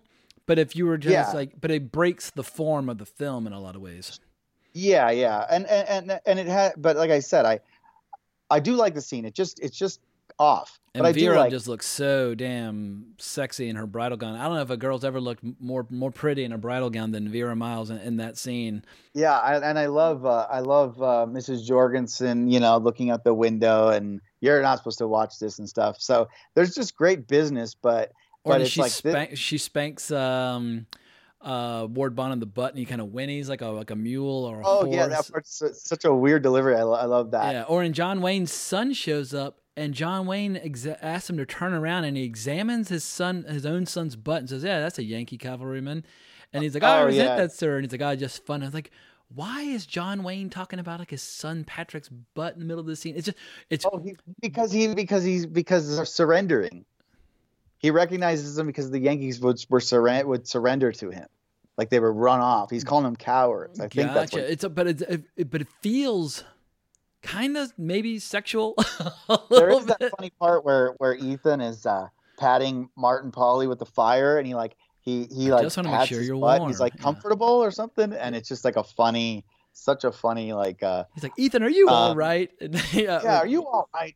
But I think in the book that fight happens just a little bit earlier, and I think that was probably something that maybe should have been earlier in the movie instead of when you're getting to the point where you want to ratchet it up to the end. There's like 10 minutes left in the movie. Let's focus on what's important. Yeah, exactly. Pat Ford did a lot of memos about, the Texans and what their life is like, and about Ethan Edwards and Martin Pauly. And he says they are not nice people. They are only a shade less barbaric than the savages they follow. He basically, he lays them out. He has these like notes that you can look up. He also talks about how Ethan is such a sadistic character. A modern man would find him psychopathic, but then there's a greatness in him, a courage, a relentlessness, a frontier skill. He achieves his goal where more stable men fail. So they're already like very aware of the paradox of the Ethan Edwards character. Only a crazy person could stay on the trail for 5 years. Trying to follow his niece with like that single-minded determination. He never takes a break.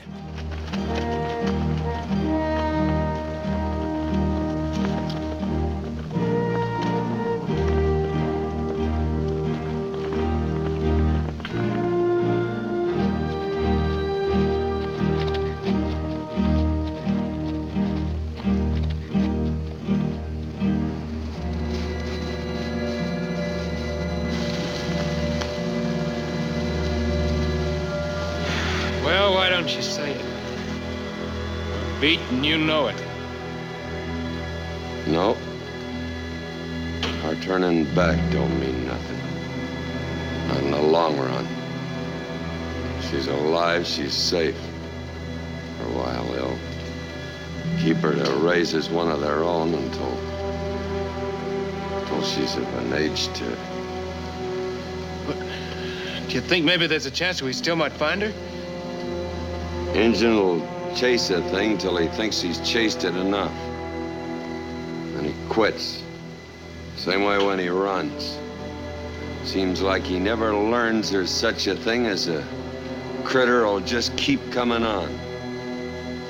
So we'll find him in the end, I promise you. We'll find him. Just as sure as the turning of the earth. Yeah, exactly. And then so he also says, no, we hope to portray the Comanche with as much barbarism and savagery as possible. But he also has a certain amount of sympathy of wanting to portray the reservation as a place of degradation and hopelessness, that the Indians would want to escape from.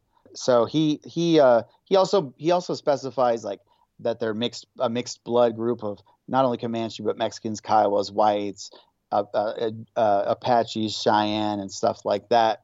It also made me wonder because when I was reading about like Quanah Parker, it says that he had blue eyes because he was half white. And since they're specifying as part of it that they are, wanting to portray the Comanche as a mixed blood tribe, which they were to an extent, because I'm wondering if there's supposed to be some kind of suggestion that Scar, because he's the fucking guy, he's a German guy with blue eyes. He's a German Jew who looks about as much of a Native American as I do. And that's a level, if that is what they're suggesting, that's a level of subtlety that just is too far. It's so, I mean, even though they're Navajo, speaking Navajo, wearing 20th century Navajo clothes, it's just when you see him and then you cut away to these actual indigenous people, it's just embarrassing. I noticed this time there's one person when they're surrounded and you see there's one Comanche who's wearing like the buffalo horns, and I was like, that is like the one piece of Comanche attire that feels accurate. I know that was like a popular thing. I mean, this is a tribe that lived off eating buffalo, so it makes sense that some of their warlike attire would be like buffalo horns and things like that. But yeah, for me, from the descriptions I read in Empire of the Summer Moon, when I imagine a Comanche, I imagine somebody who's lean and leathery and wearing a loincloth and not much more, but perhaps a lot of crazy fucking war paint. But they were pretty bare bones and stripped down. They didn't wear a lot of outlandish attire. Yeah, and this one they look like they just got like some ketchup and mustard on their face. and these headdresses. One of the funny things is in the book, LeMay specifically describes the look of the Comanches, and he specifies they don't wear feather headdresses. And so it's funny that they would go that route. He had wrote a note here that they would have Navajo Apache style boot moccasins and blanket leggings tied to the waist to heighten the barbaric effect. I have no idea what he means by that, because they don't look any more brutal or scary than anything. In fact, that's one of the issues, is that the concept of it's like when you're not seeing the Comanche, they're so much more scary. Yeah. And then when you do see them, like John Ford, like his horse riding chase scenes, riding through the camp, tracking by on a truck or whatever he did are just amazing. But I think his limited takes that he would do, his limited angles, so that it couldn't get fucked up in editing, when he's doing scenes of like a gunfight or a battle, it just is like stilted in a way where you're watching a guy, John Wayne shooting like once, and then like 5 Comanches fall at the same time in a puddle. It's just like it doesn't. It just doesn't. He doesn't have like the editing of like a Michael Curtiz or something of that era of just like the blistering his gun firing scenes are just not.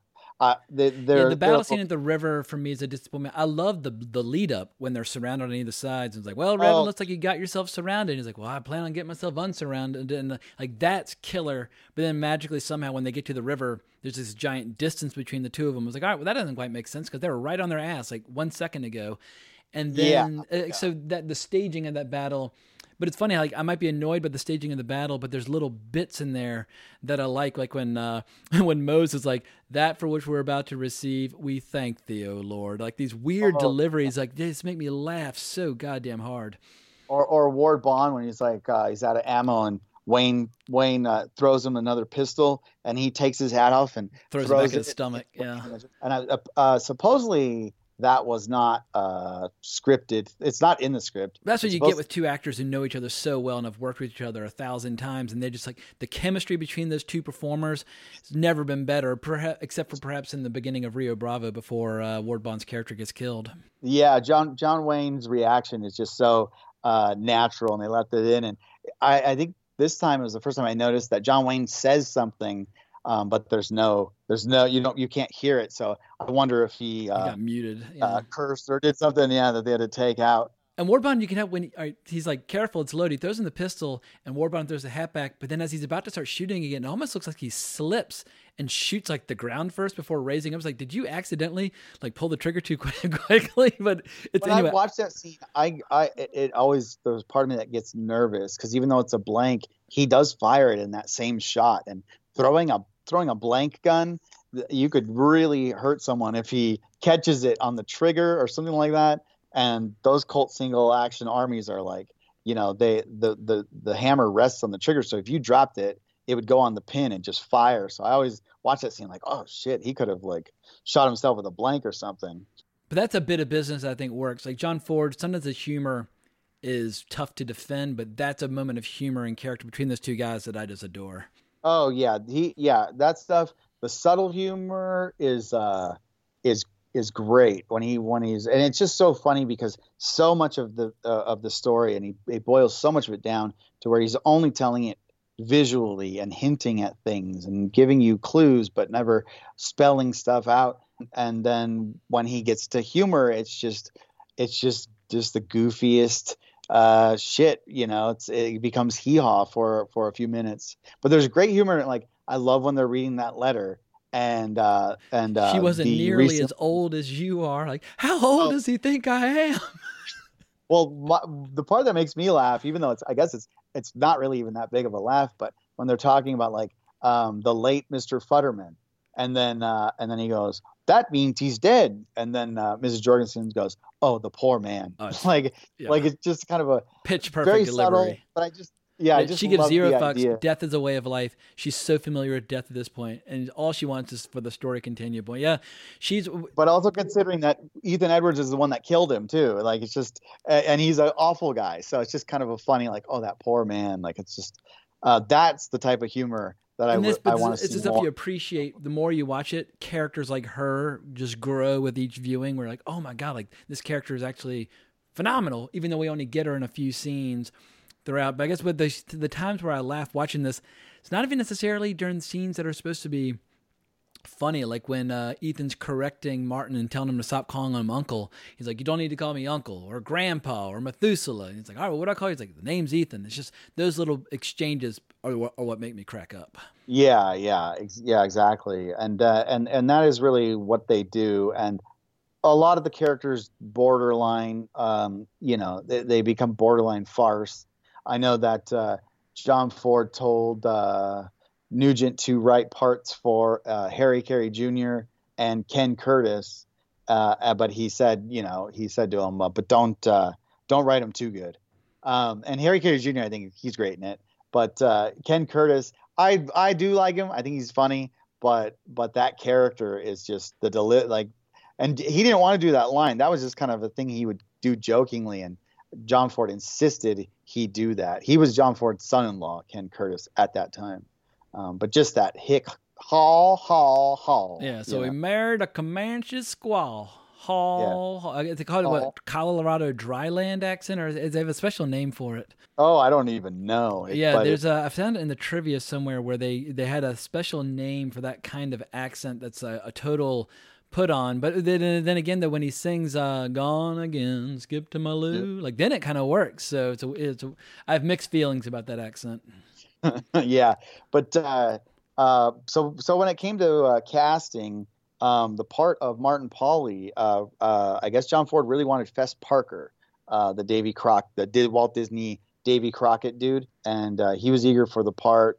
And I guess at one point there was a dinner party and at Olive Carey's house, and Ford was like doing a weird sort of screen test where at the buffet line he started swiping forkfuls of food off of Parker's plate just to see and elbowing him just to see what he would do.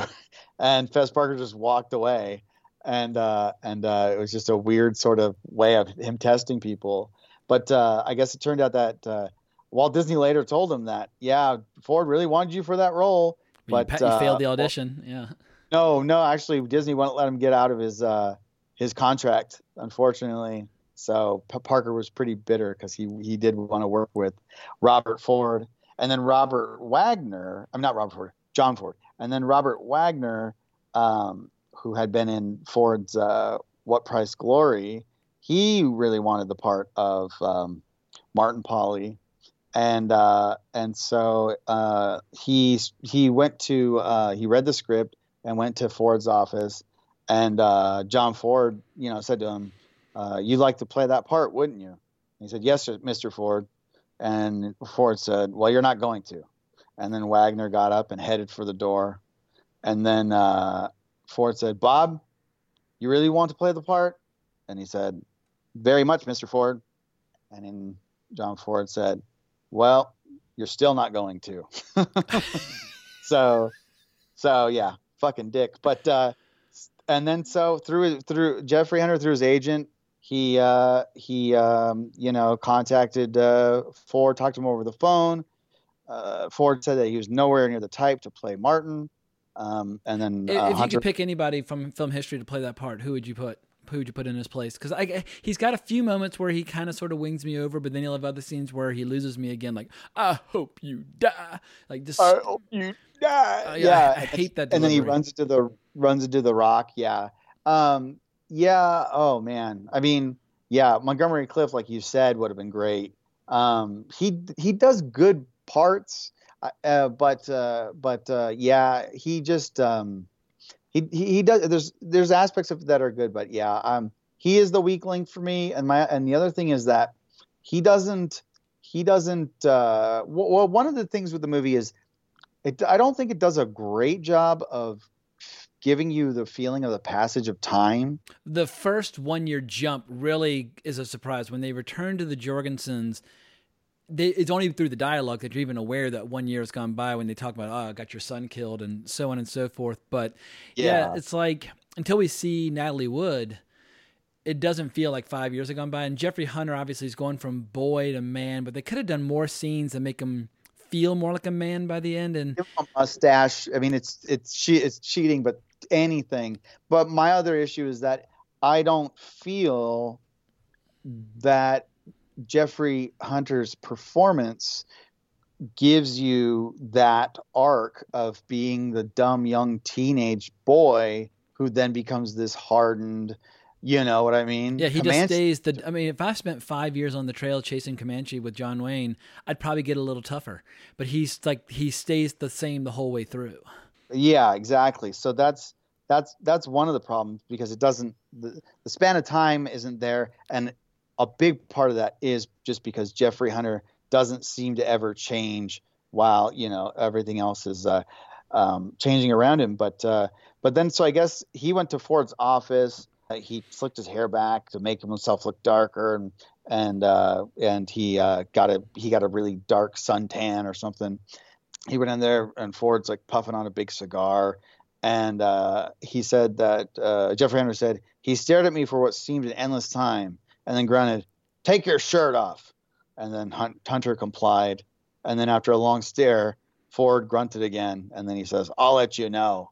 So so that was Jeffrey Hunter's audition. Ford telling him to take his shirt off. And of course, there's that Maureen O'Hara story where she said that one time she walked into Ford's office and he was kissing a famous male actor. So that's so he sounds like he's about as eccentric as old Mose, like, you know. Yeah. When you just hear there's something so like gross and diseized about his sucking on the handkerchiefs at all times. They're always like kind of wet and gross. He had like just the black, the eye patch and the black glasses and the cigar and the wet, gross handkerchief.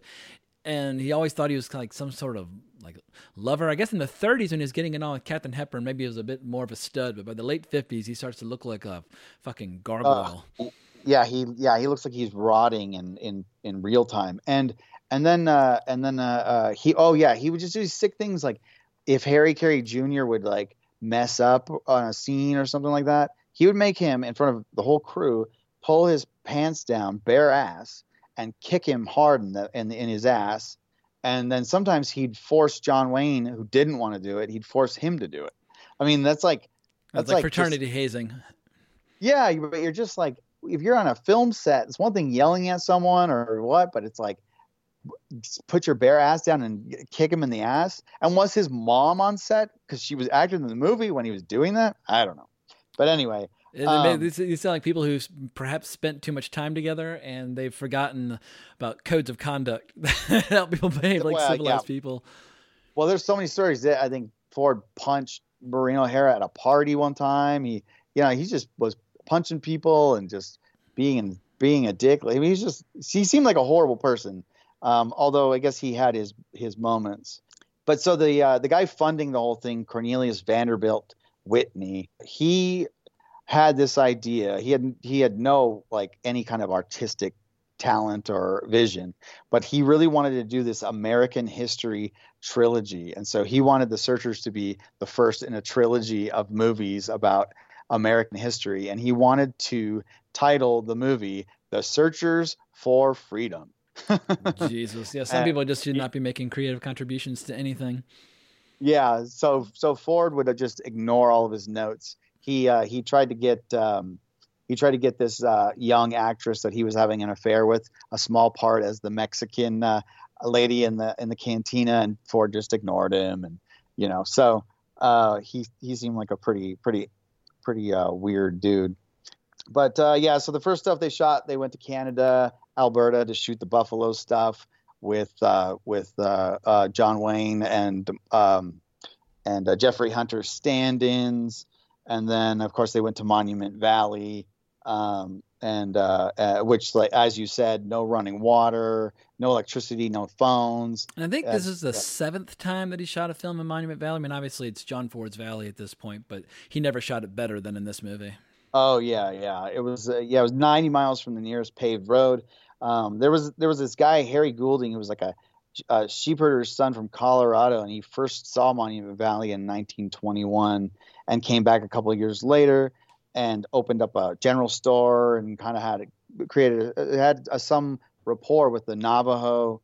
And he heard that Hollywood was looking for they were exploring Flagstaff for a new Western. So he took like $80 out of his meager savings, drove all the way to LA, and went to John Ford's office and had these photos of Monument Valley. And he said, there's Navajos there. They'll work for cheap. And just look how scenic it is and all that. The next day, John Ford flew out there to give it a look. And then he gave the guy a check for $5,000. And so that's when he started with Monument Valley. And so he shot a little bit for Stagecoach, like 90 seconds worth of footage. Yep. But he would just continue working there whenever he could, because he just loved it, but also just because he wanted to help the Navajo. And also, it was cheap labor.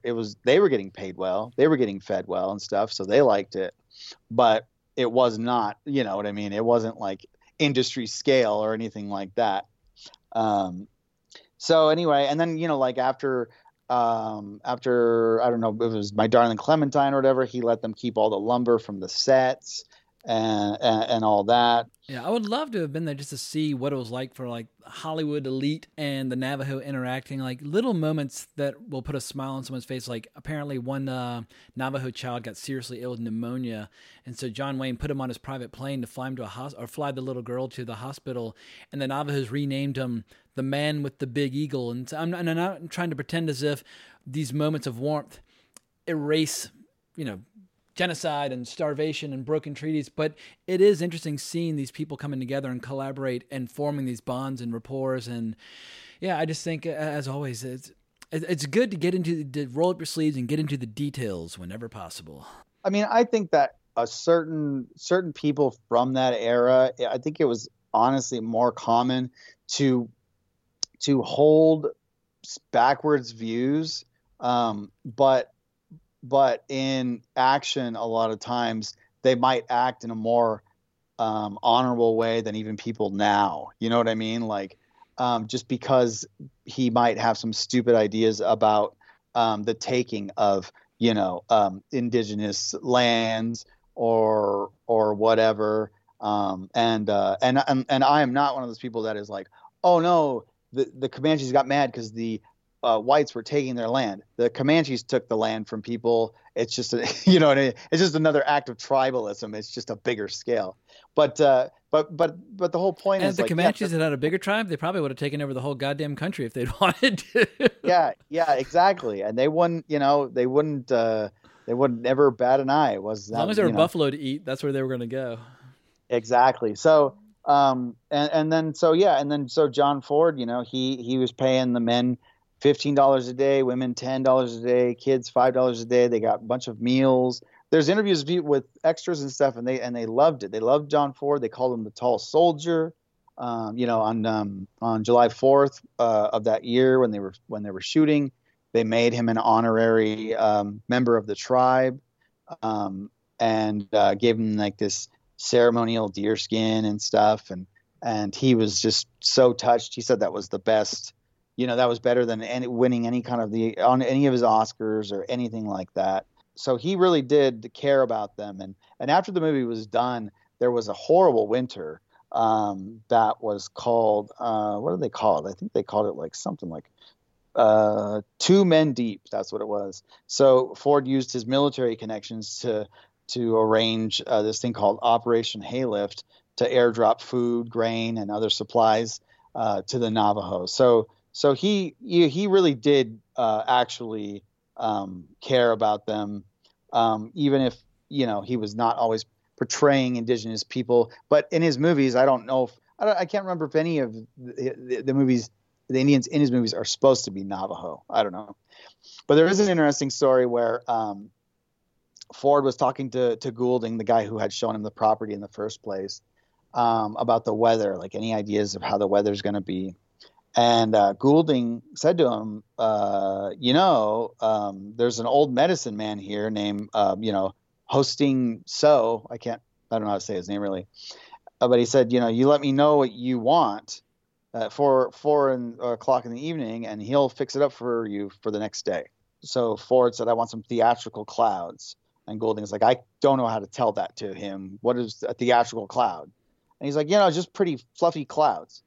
And then he goes, okay, we'll get it done. So then the next afternoon, huge, big clouds. So after that, Ford would, he nicknamed the guy Fatso, the medicine man, because I guess he was real fat. But he started paying him.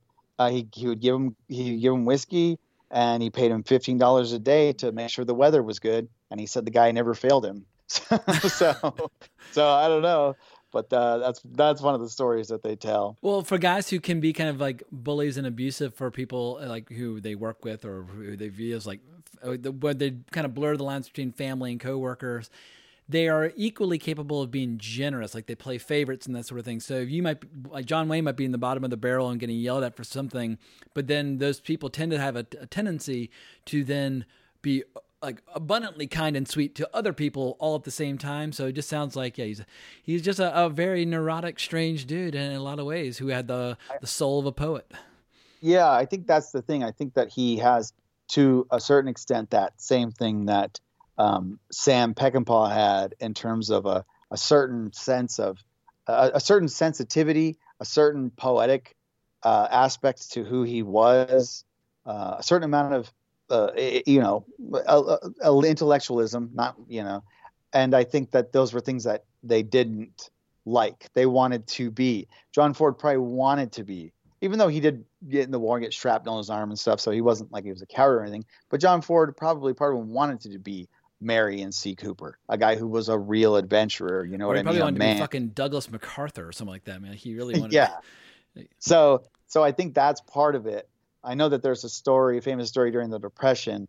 Some guy who was an actor had fallen on hard times, and his wife needed an operation, and he went up to Ford, and there was a bunch of people around, and he was like, can you give me money for this operation? Like, you're still making money and we're suffering. And John Ford just flipped out, pushed him down. He's like, how dare you talk to me like that? And, just totally just fucking was livid.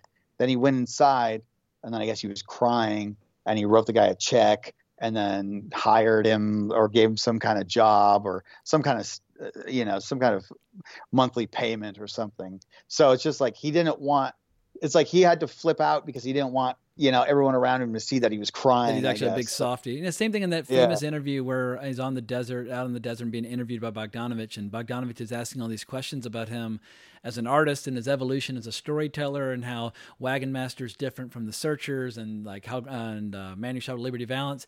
And rather than give into any like questioning about him being an artist, he just says, "Cut." Like he just would refuse to go there. Yeah. Oh yeah, exactly. He has those quotes like I'm this some poet of the West, and that's bullshit. I just made these Western stories. Yeah, I mean, he had that. Well, I guess it was a meeting at the Directors Guild of America one time where everybody's having a conversation about something, and he stood up and introduced himself and said, "I'm John Ford, and I make Westerns." Like, he just liked to be very plain and simple, and it could be a bit of an act. But once again, he probably was, like you said, embarrassed about his artistry and had to do this tough guy routine as like to compensate. All right, so we're in the final stretch of this episode. We've talked about history, we've talked about material, we've talked about the film itself.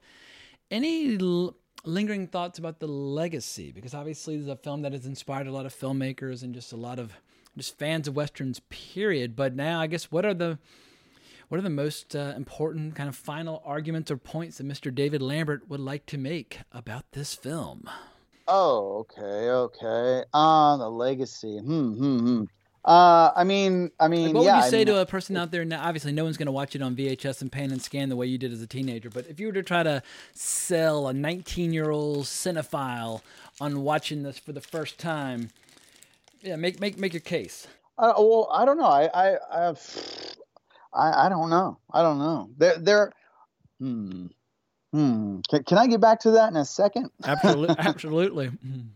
There are some things that I kind of wanted to just draw attention to, things that I do really like about the film, and certain things that got a little turned from the script in some positive ways, or some things in the script that really take what is subtext in the movie and make it text. And it is the whole thing about the unrequited love between Ethan and his brother's wife. It specifically says right in the script, Ethan is and always has been in love with his brother's wife, and she with him. So we have that. But what I like too is this description is, as the scene plays, the audience must always be conscious of the byplay of glances between Martha and Ethan, and as they face the prospect of being left in this house together. So that, I guess, crystallized something to to me about the reason, or maybe part of the reason, that Ethan takes his brother's place, to go with the Texas Rangers to investigate the stolen cattle, because it's almost like a thing of like he doesn't trust himself to be alone in the house with her. Yeah, he's in love with her, but he doesn't. Yeah, he doesn't.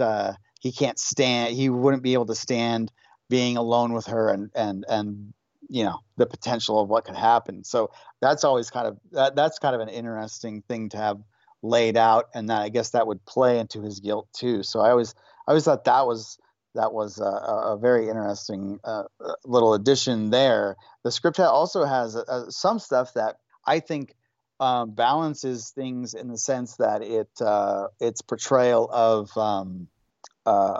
the United States, the cavalry, and all that.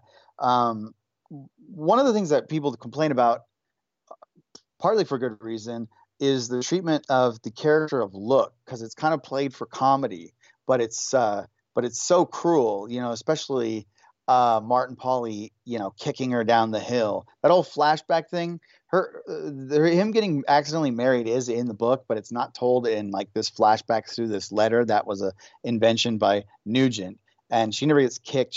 There's like a Comanche that's actually her lover, and she runs off with him. And years later, they find her dead. But people always say she's just treated so poorly, and it's played for laughs. And it's just one of the black eyes of the movie, and especially in its treatment of, in the indigenous people. And I agree with that to a certain extent. But I also wonder if John Ford did that on purpose to get people to laugh at this, just somewhat cruel piece of physical comedy. And it is played with the comedy music and all that, to then kind of gut you or pull the rug out from under you when they go and find her dead. You know what I mean? So like you almost would feel guilty at yourself for laughing at her. I mean, people now are horrified, but I'm sure in the 50s they probably thought that was just funny. You know what I mean? So then to play her as this character of like getting kicked around and mistreated for laughs, and then to have her get killed and by the U.S. cavalry, I think that I'm wondering if that was an intentional gut punch by John Ford. Where he's actually making the audience feel some shame.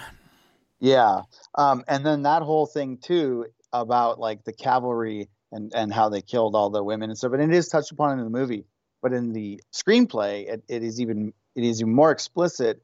The general it's specified in the script that it says he is loosely modeled upon a certain other well-known glory hunter of the Indian Wars. So he's basically saying Custer. And that massacre is sort of based on a Custer massacre. And he's talking to these two newspapermen from the East. And he doesn't even know the Indian tribe that he slaughtered. He thought they were Cheyenne. And Ethan Edwards and Martin are just, absolutely disgusted by him and stuff. And that would have, I think, maybe gone a little bit further in balancing out people's perception of how the Indians are treated as opposed to, the Americans in the film. So I think that's something that they kind of improved. There's that ending scene with where Ethan goes and grabs Debbie, and you don't know what he's going to do. And that, I think that was a reshoot. That was shot in Bronson Canyon as opposed to Monument Valley. Yeah, it was shot basically near Griffith Park, I think, or in LA. Yeah, exactly. And so in the script, it's more laid out where he says, where is that? Basically, it's like, Ethan Edwards says to her, where do I have that written? He's basically like, close your eyes, Debbie. Like he's gonna shoot her.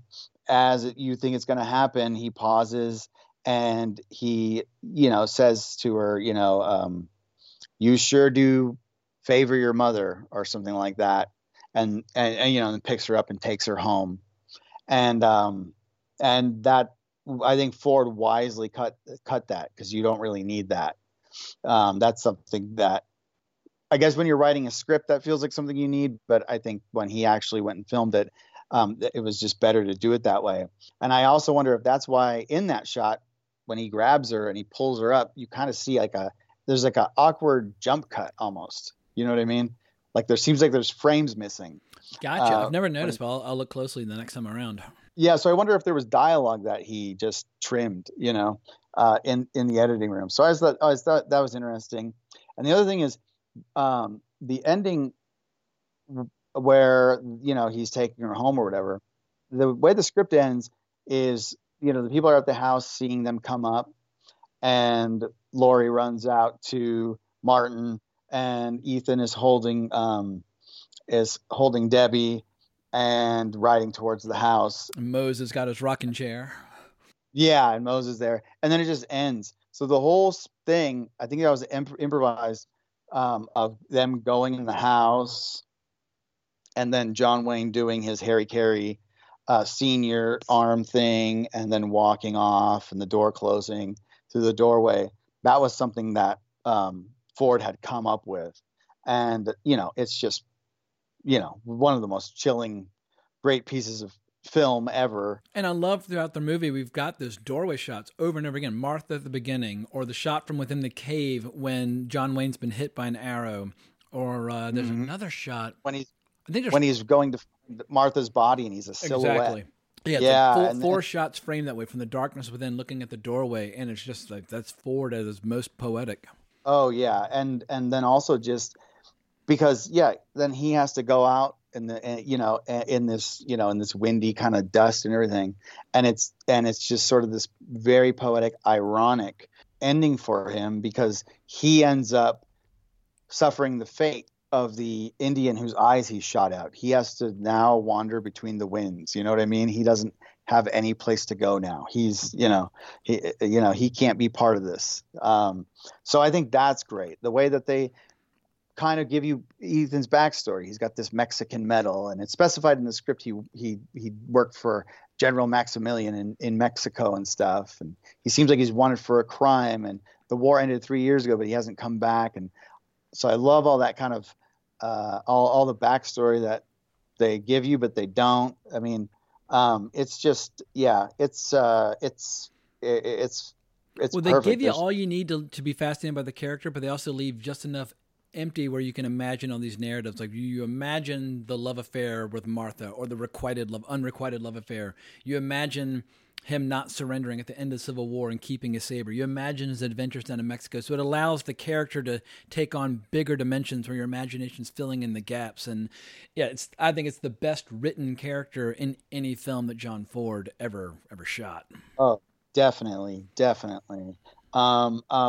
I guess another complaint that I would have is I don't think that Natalie Wood is great in the movie. Nope. I also just don't think that her character is written that well. There's no, especially when she's cute as can be, but she's much better in other movies. And she's obviously inexperienced. I think she's like 17, although she had done like Miracle on 34th Street and stuff like that. But her better work comes later with like Splendor in the Grass and stuff like that. Yeah, I mean, I don't think it's totally her fault. But I mean, in the book, she speaks Comanche. They speak Comanche to her, and I'm sure they didn't want to have them speaking Comanche for the rest of the movie. Especially when about the real Cynthia Ann Parker. She is, she couldn't speak English anymore. She lost that ability. So to have her just like speak it clearly, she got her little pink lipstick. It looks a little silly, and that's the era. It happens in all. It looks a little bit like a high school girl dressed up as an Indian for Halloween. Yeah, but I guess maybe she could have had an accent or something. But even in the script, she does not make the decision to go with Martin in the script. She does not say, "Okay, I'll go with you." You're never given a reason why. You know what I mean? In the movie, she just decides that she's going to do that. And if you know anything about the actual history, that's wrong. Yeah. So she would have fought him tooth and nail. And so, it is it's like an unearned dramatic beat, because earlier she's saying, like, telling Martin to go, and that's when Ethan's like, stand aside, and he's about to shoot her, and he's like, no, Ethan, no, you don't. But they have their little confrontation, and then Wayne gets shot by an arrow, and so the situation's never resolved. We don't see what is the catalyst for her suddenly acquiescing and wanting to go with Martin at the end. Yeah. And so I guess to just even maybe get into a little bit, I don't want to get this to go too long, but I guess I do. I think we probably should touch upon certain these elements now that we've established who the Comanches were and all these other things. Is that the portrayal of the Comanches as brutal, as rapists, as murderers and all that. is not wrong. It's not incorrect. It's not inaccurate. So that is not an issue. I don't think. I don't think it's. I think they get their culture wrong and they're a little flippant with how they do that. But that wasn't the era. They weren't trying to do that anyway. So whatever. But I do think that when compared with actual history, the idea that Debbie just decides after all that time to just want to go back is just I don't know. It basically tips the scales to an extent, saying, why this white American culture is the superior one to an extent. I still love the ending of the movie and everything, so I can't, and of course she didn't live with the Comanche as long as the real Cynthia Parker, but yeah, you're talking 5 years versus 24. Yeah, but so I think that is that's one element of it that is there's maybe some I just issues. wish they'd found some way though for Scar to talk that wasn't that kind of generic monosyllabic, like, oh, someone teach you. I hate that way. Like you watch something like Last of the Mohicans where you got Wes Studi playing Mogwai and you're like, all right, this is fucking awesome. Like this is so fucking cool. Yeah. The way they portray the character. I'm sure a studio or whatever maybe would have never agreed to casting a Native American in that big of a role, but yeah, the guy he just stands out. Or get a Mexican or get somebody, but just like to have that way of speaking. German. It's like he comes just shy of saying like how or something stupid like that. It's just I can't stand the way the character expresses himself. And also he's the big heavy. Obviously, really the big heavy of the movie is Ethan Edwards. He's the scariest person in the movie by far. And I love how when he comes to that little outpost with the cavalry to meet the girls who've been reclaimed after long periods of captivity, they scream in horror when they see Ethan Edwards. Oh yeah, exactly. Yeah, I mean, yeah, he does become the big villain for Martin, So yeah, he is the scary one. I don't ever watch it and ever at any point think that Scar feels like a threat, and that's unfortunate because I they're think only that's scary when they're not really shown. Like the beginning when they're chasing them but they can't see him, or when the family's bracing themselves for the attack, then they have like this mythic quality that's so awe-inspiring and so cool. And I just feel like perhaps Ford should have, maybe if he could have found a way to show them less and just let your imagination fill in the gaps, because like what happens to Martha and what happens to Lucy, because we don't see it, that makes the atrocities far more terrifying. Oh yeah, and to the movie's credit is they do give Scar a certain amount of. They do give him motivation that they did not have to give him, and that's probably part of the reason they move the timeline up to the 1860s as opposed to the 1830s when his sons have been killed, and so his wives are in mourning and things like that. Yeah, because at that point, there wasn't full scale attacks by Americans really to where his sons would have been able to be killed.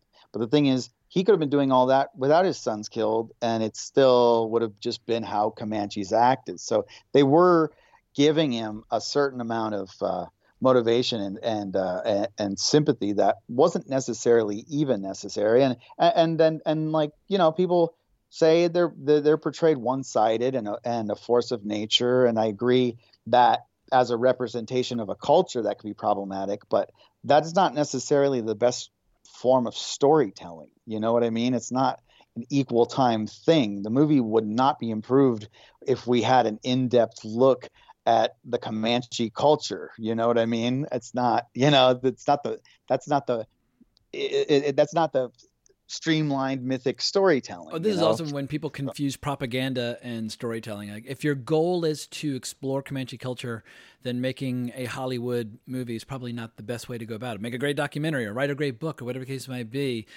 But people, they get so wrapped up in this idea that a movie somehow needs to accomplish all things at once, and storytellers might have specific goals in mind. And yeah, I think the deep dive into Comanche culture was not not the goal, but luckily, at least there are some materials out there. But sadly, once again, as I mentioned before, the Comanches, they didn't write books. They didn't commit anything to paper. They had the oral tradition, but we just don't know a hell of a lot from their point of view, except for the fact that Quanah managed to live for a few decades past living in the reservation, so he was able to share a lot of his experiences.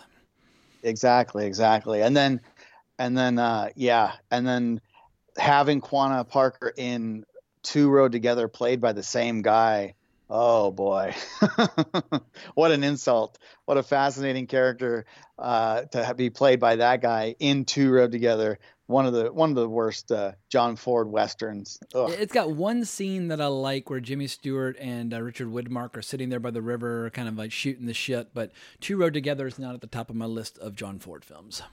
That's kind of the one where he's trying to almost do a Cynthia Parker story, where they're trying to explore more what happens once the captive girl comes back. But no, he doesn't do that one very well. So yeah, Man Who Shot Liberty Valance comes the year after, and it's a much stronger movie.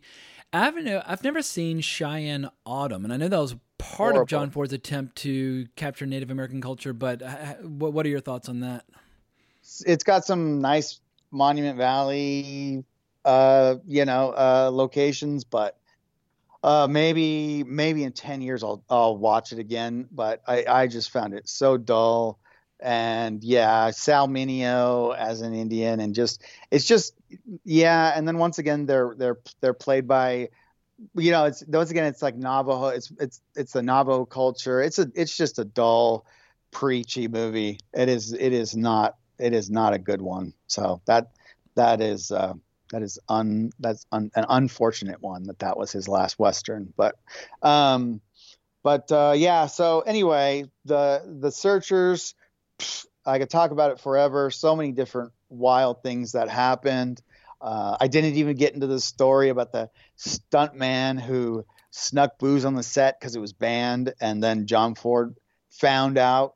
And so he went to the guy's like bunk and peed on it, and he said he could drink it, he could sleep in it, and just all the other fucked up things that he did. So well, I know like the stuntmen, like that's where like the Navajos and the crew had some of their best interactions, because like whether you're dancing or falling off horses, they just had to work together quite a bit. But he had one stuntman who had broken his back and spent like 7 months in a body cast, but it still did 3 horse falls on this movie. That was, well, it might have not been that one, but this particular stuntman had come on set after just healing from like cracked vertebrae. So he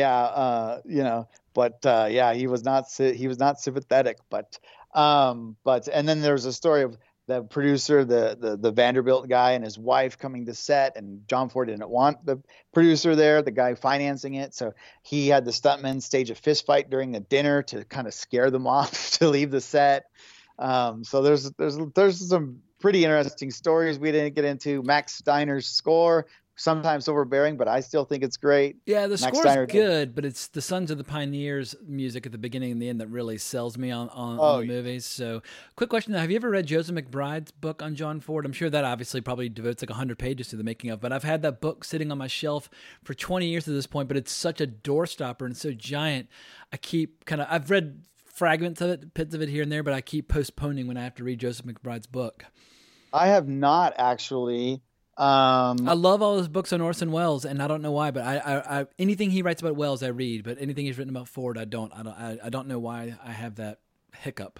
To be honest, I've always known just kind of the general stories about Ford and all that. I've always kind of known his work, how he worked, how he shot things, no storyboards, a few takes. He wanted spontaneity and all that, the way he worked, how much of a dick he was and all that. But that, my knowledge was for a while, just about as deep as a Wikipedia article in terms of John Ford and his career and, his personal life and all that. So doing research for this, I delved a lot more into it. So no, I haven't read that one. No. Yeah, it's so fucking big. I was like, you know what? I'll just watch directed by John Ford for the 5th time, and I love that documentary. It's fantastic. Yeah. And then that score, because Max Steiner did like Gone with the Wind, King Kong, and just a ton of movies. He was one of the go-to composers of the 40s and 50s. If you watch any movie by Warner Brothers in the 40s, there's a very good chance that Max Steiner did the score, and yeah, he was just everywhere. I think by the time of The Searchers, his career, like those kind of huge, lush scores were kind of going out of style, and Cooper gave him the job just as kind of a favor for a friend. And I think that him and Ford were not happy with. He wasn't happy with how Ford used it, and Ford didn't like. I think he told Peter Bogdanovich, he's like, "There's a guy in the desert with the Philharmonic, playing in the background." But I like the score outside of just sometimes when it underlines some of the comedy or the terror too much. But and I think the way it weaves in the Civil War songs at the beginning and the Stan Jones music. But yeah. So overall, it's one of my very favorite westerns, and it's probably it's my favorite John Ford Western. It's my favorite John Wayne Western. But I also think it's very flawed. But those flaws, I guess, are always interesting.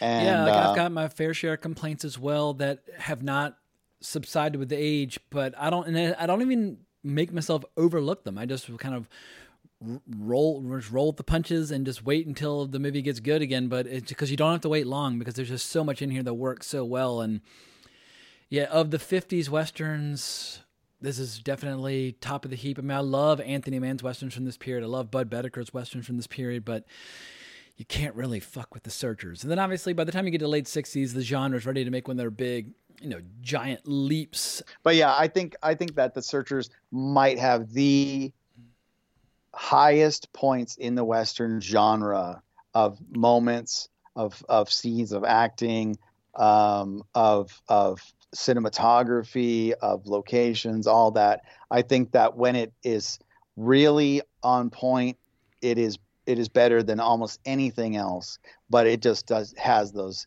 sort of flaws that make it somewhat of a tonal roller coaster. But it's still one of the best. Beautiful. Well, I completely, totally agree. But where can people find you online if people want to talk about Westerns more with you? Because as you and I both have said, this is an inexhaustible topic and we never grow tired of it. But if somebody else wants to get in on the fun, where can they reach you? You can reach me on Twitter, Facebook, and Instagram at David Lambert Art. So you can see all my artwork. Twitter, I post a ton of stuff. I saw a long feed that you created about guns earlier, so I'll pick my way through it and see which one needs to be retweeted. I was like, holy shit, there's a lot of stuff in here about guns. Yeah, I do a lot of stuff about weird aspects of Western history, and also stuff about Western movies and maybe how it might tie into history. So the most recent thing is I did a very long thread about movie guns when they would alter one type of gun to make it look like an older gun because that gun wasn't available. So it's a very weird thing, minutia that maybe most people won't care about, but it's for people that are really into that kind of thing. Hopefully they find that. As we mentioned at the beginning of the episode, like the evolution of technology is what changed the fate of the Comanches in Texas. So all that stuff's super important. Oh yeah. Well, like in this one, it's just like, the Western, the Colt single action army is a single action gun. And so a lot of times in movies, if they need a guy to fire a gun real fast, they'll have a modern revolver from the 20th century, and they'll add little things to it to try to make it look like an old gun. So in like Shane, when he's supposed to be firing fast, he suddenly has a modern pistol, just for a couple shots. So I kind of go into all that kind of stuff, how they trick you into thinking you're seeing old guns when they're actually mocked up ones, and just the history of the guns and all that. So beautiful. Well, we hope you all have enjoyed this episode. If you've not watched The Searchers in a while, revisit it. It'll blow you away all over again. If you've never seen it, I mean, at this point, you've listened to us talk about The Searchers for about 4 hours. You know all you need to know, so go off and enjoy the movie. But we hope you've enjoyed this show. Please remember to leave a rating and review, subscribe to the podcast, all that good stuff. And for the time being, I'm in Twitter jail for a tweet about Live and Let Die because Universal Music Group did not like that. So you got to find me at WrongReel, not my usual at Colbrax. But as the old expression goes, onwards and upwards. Ain't like it used to be, but it'll do. You know how to whistle, don't you, Steve? You just put your lips together and blow.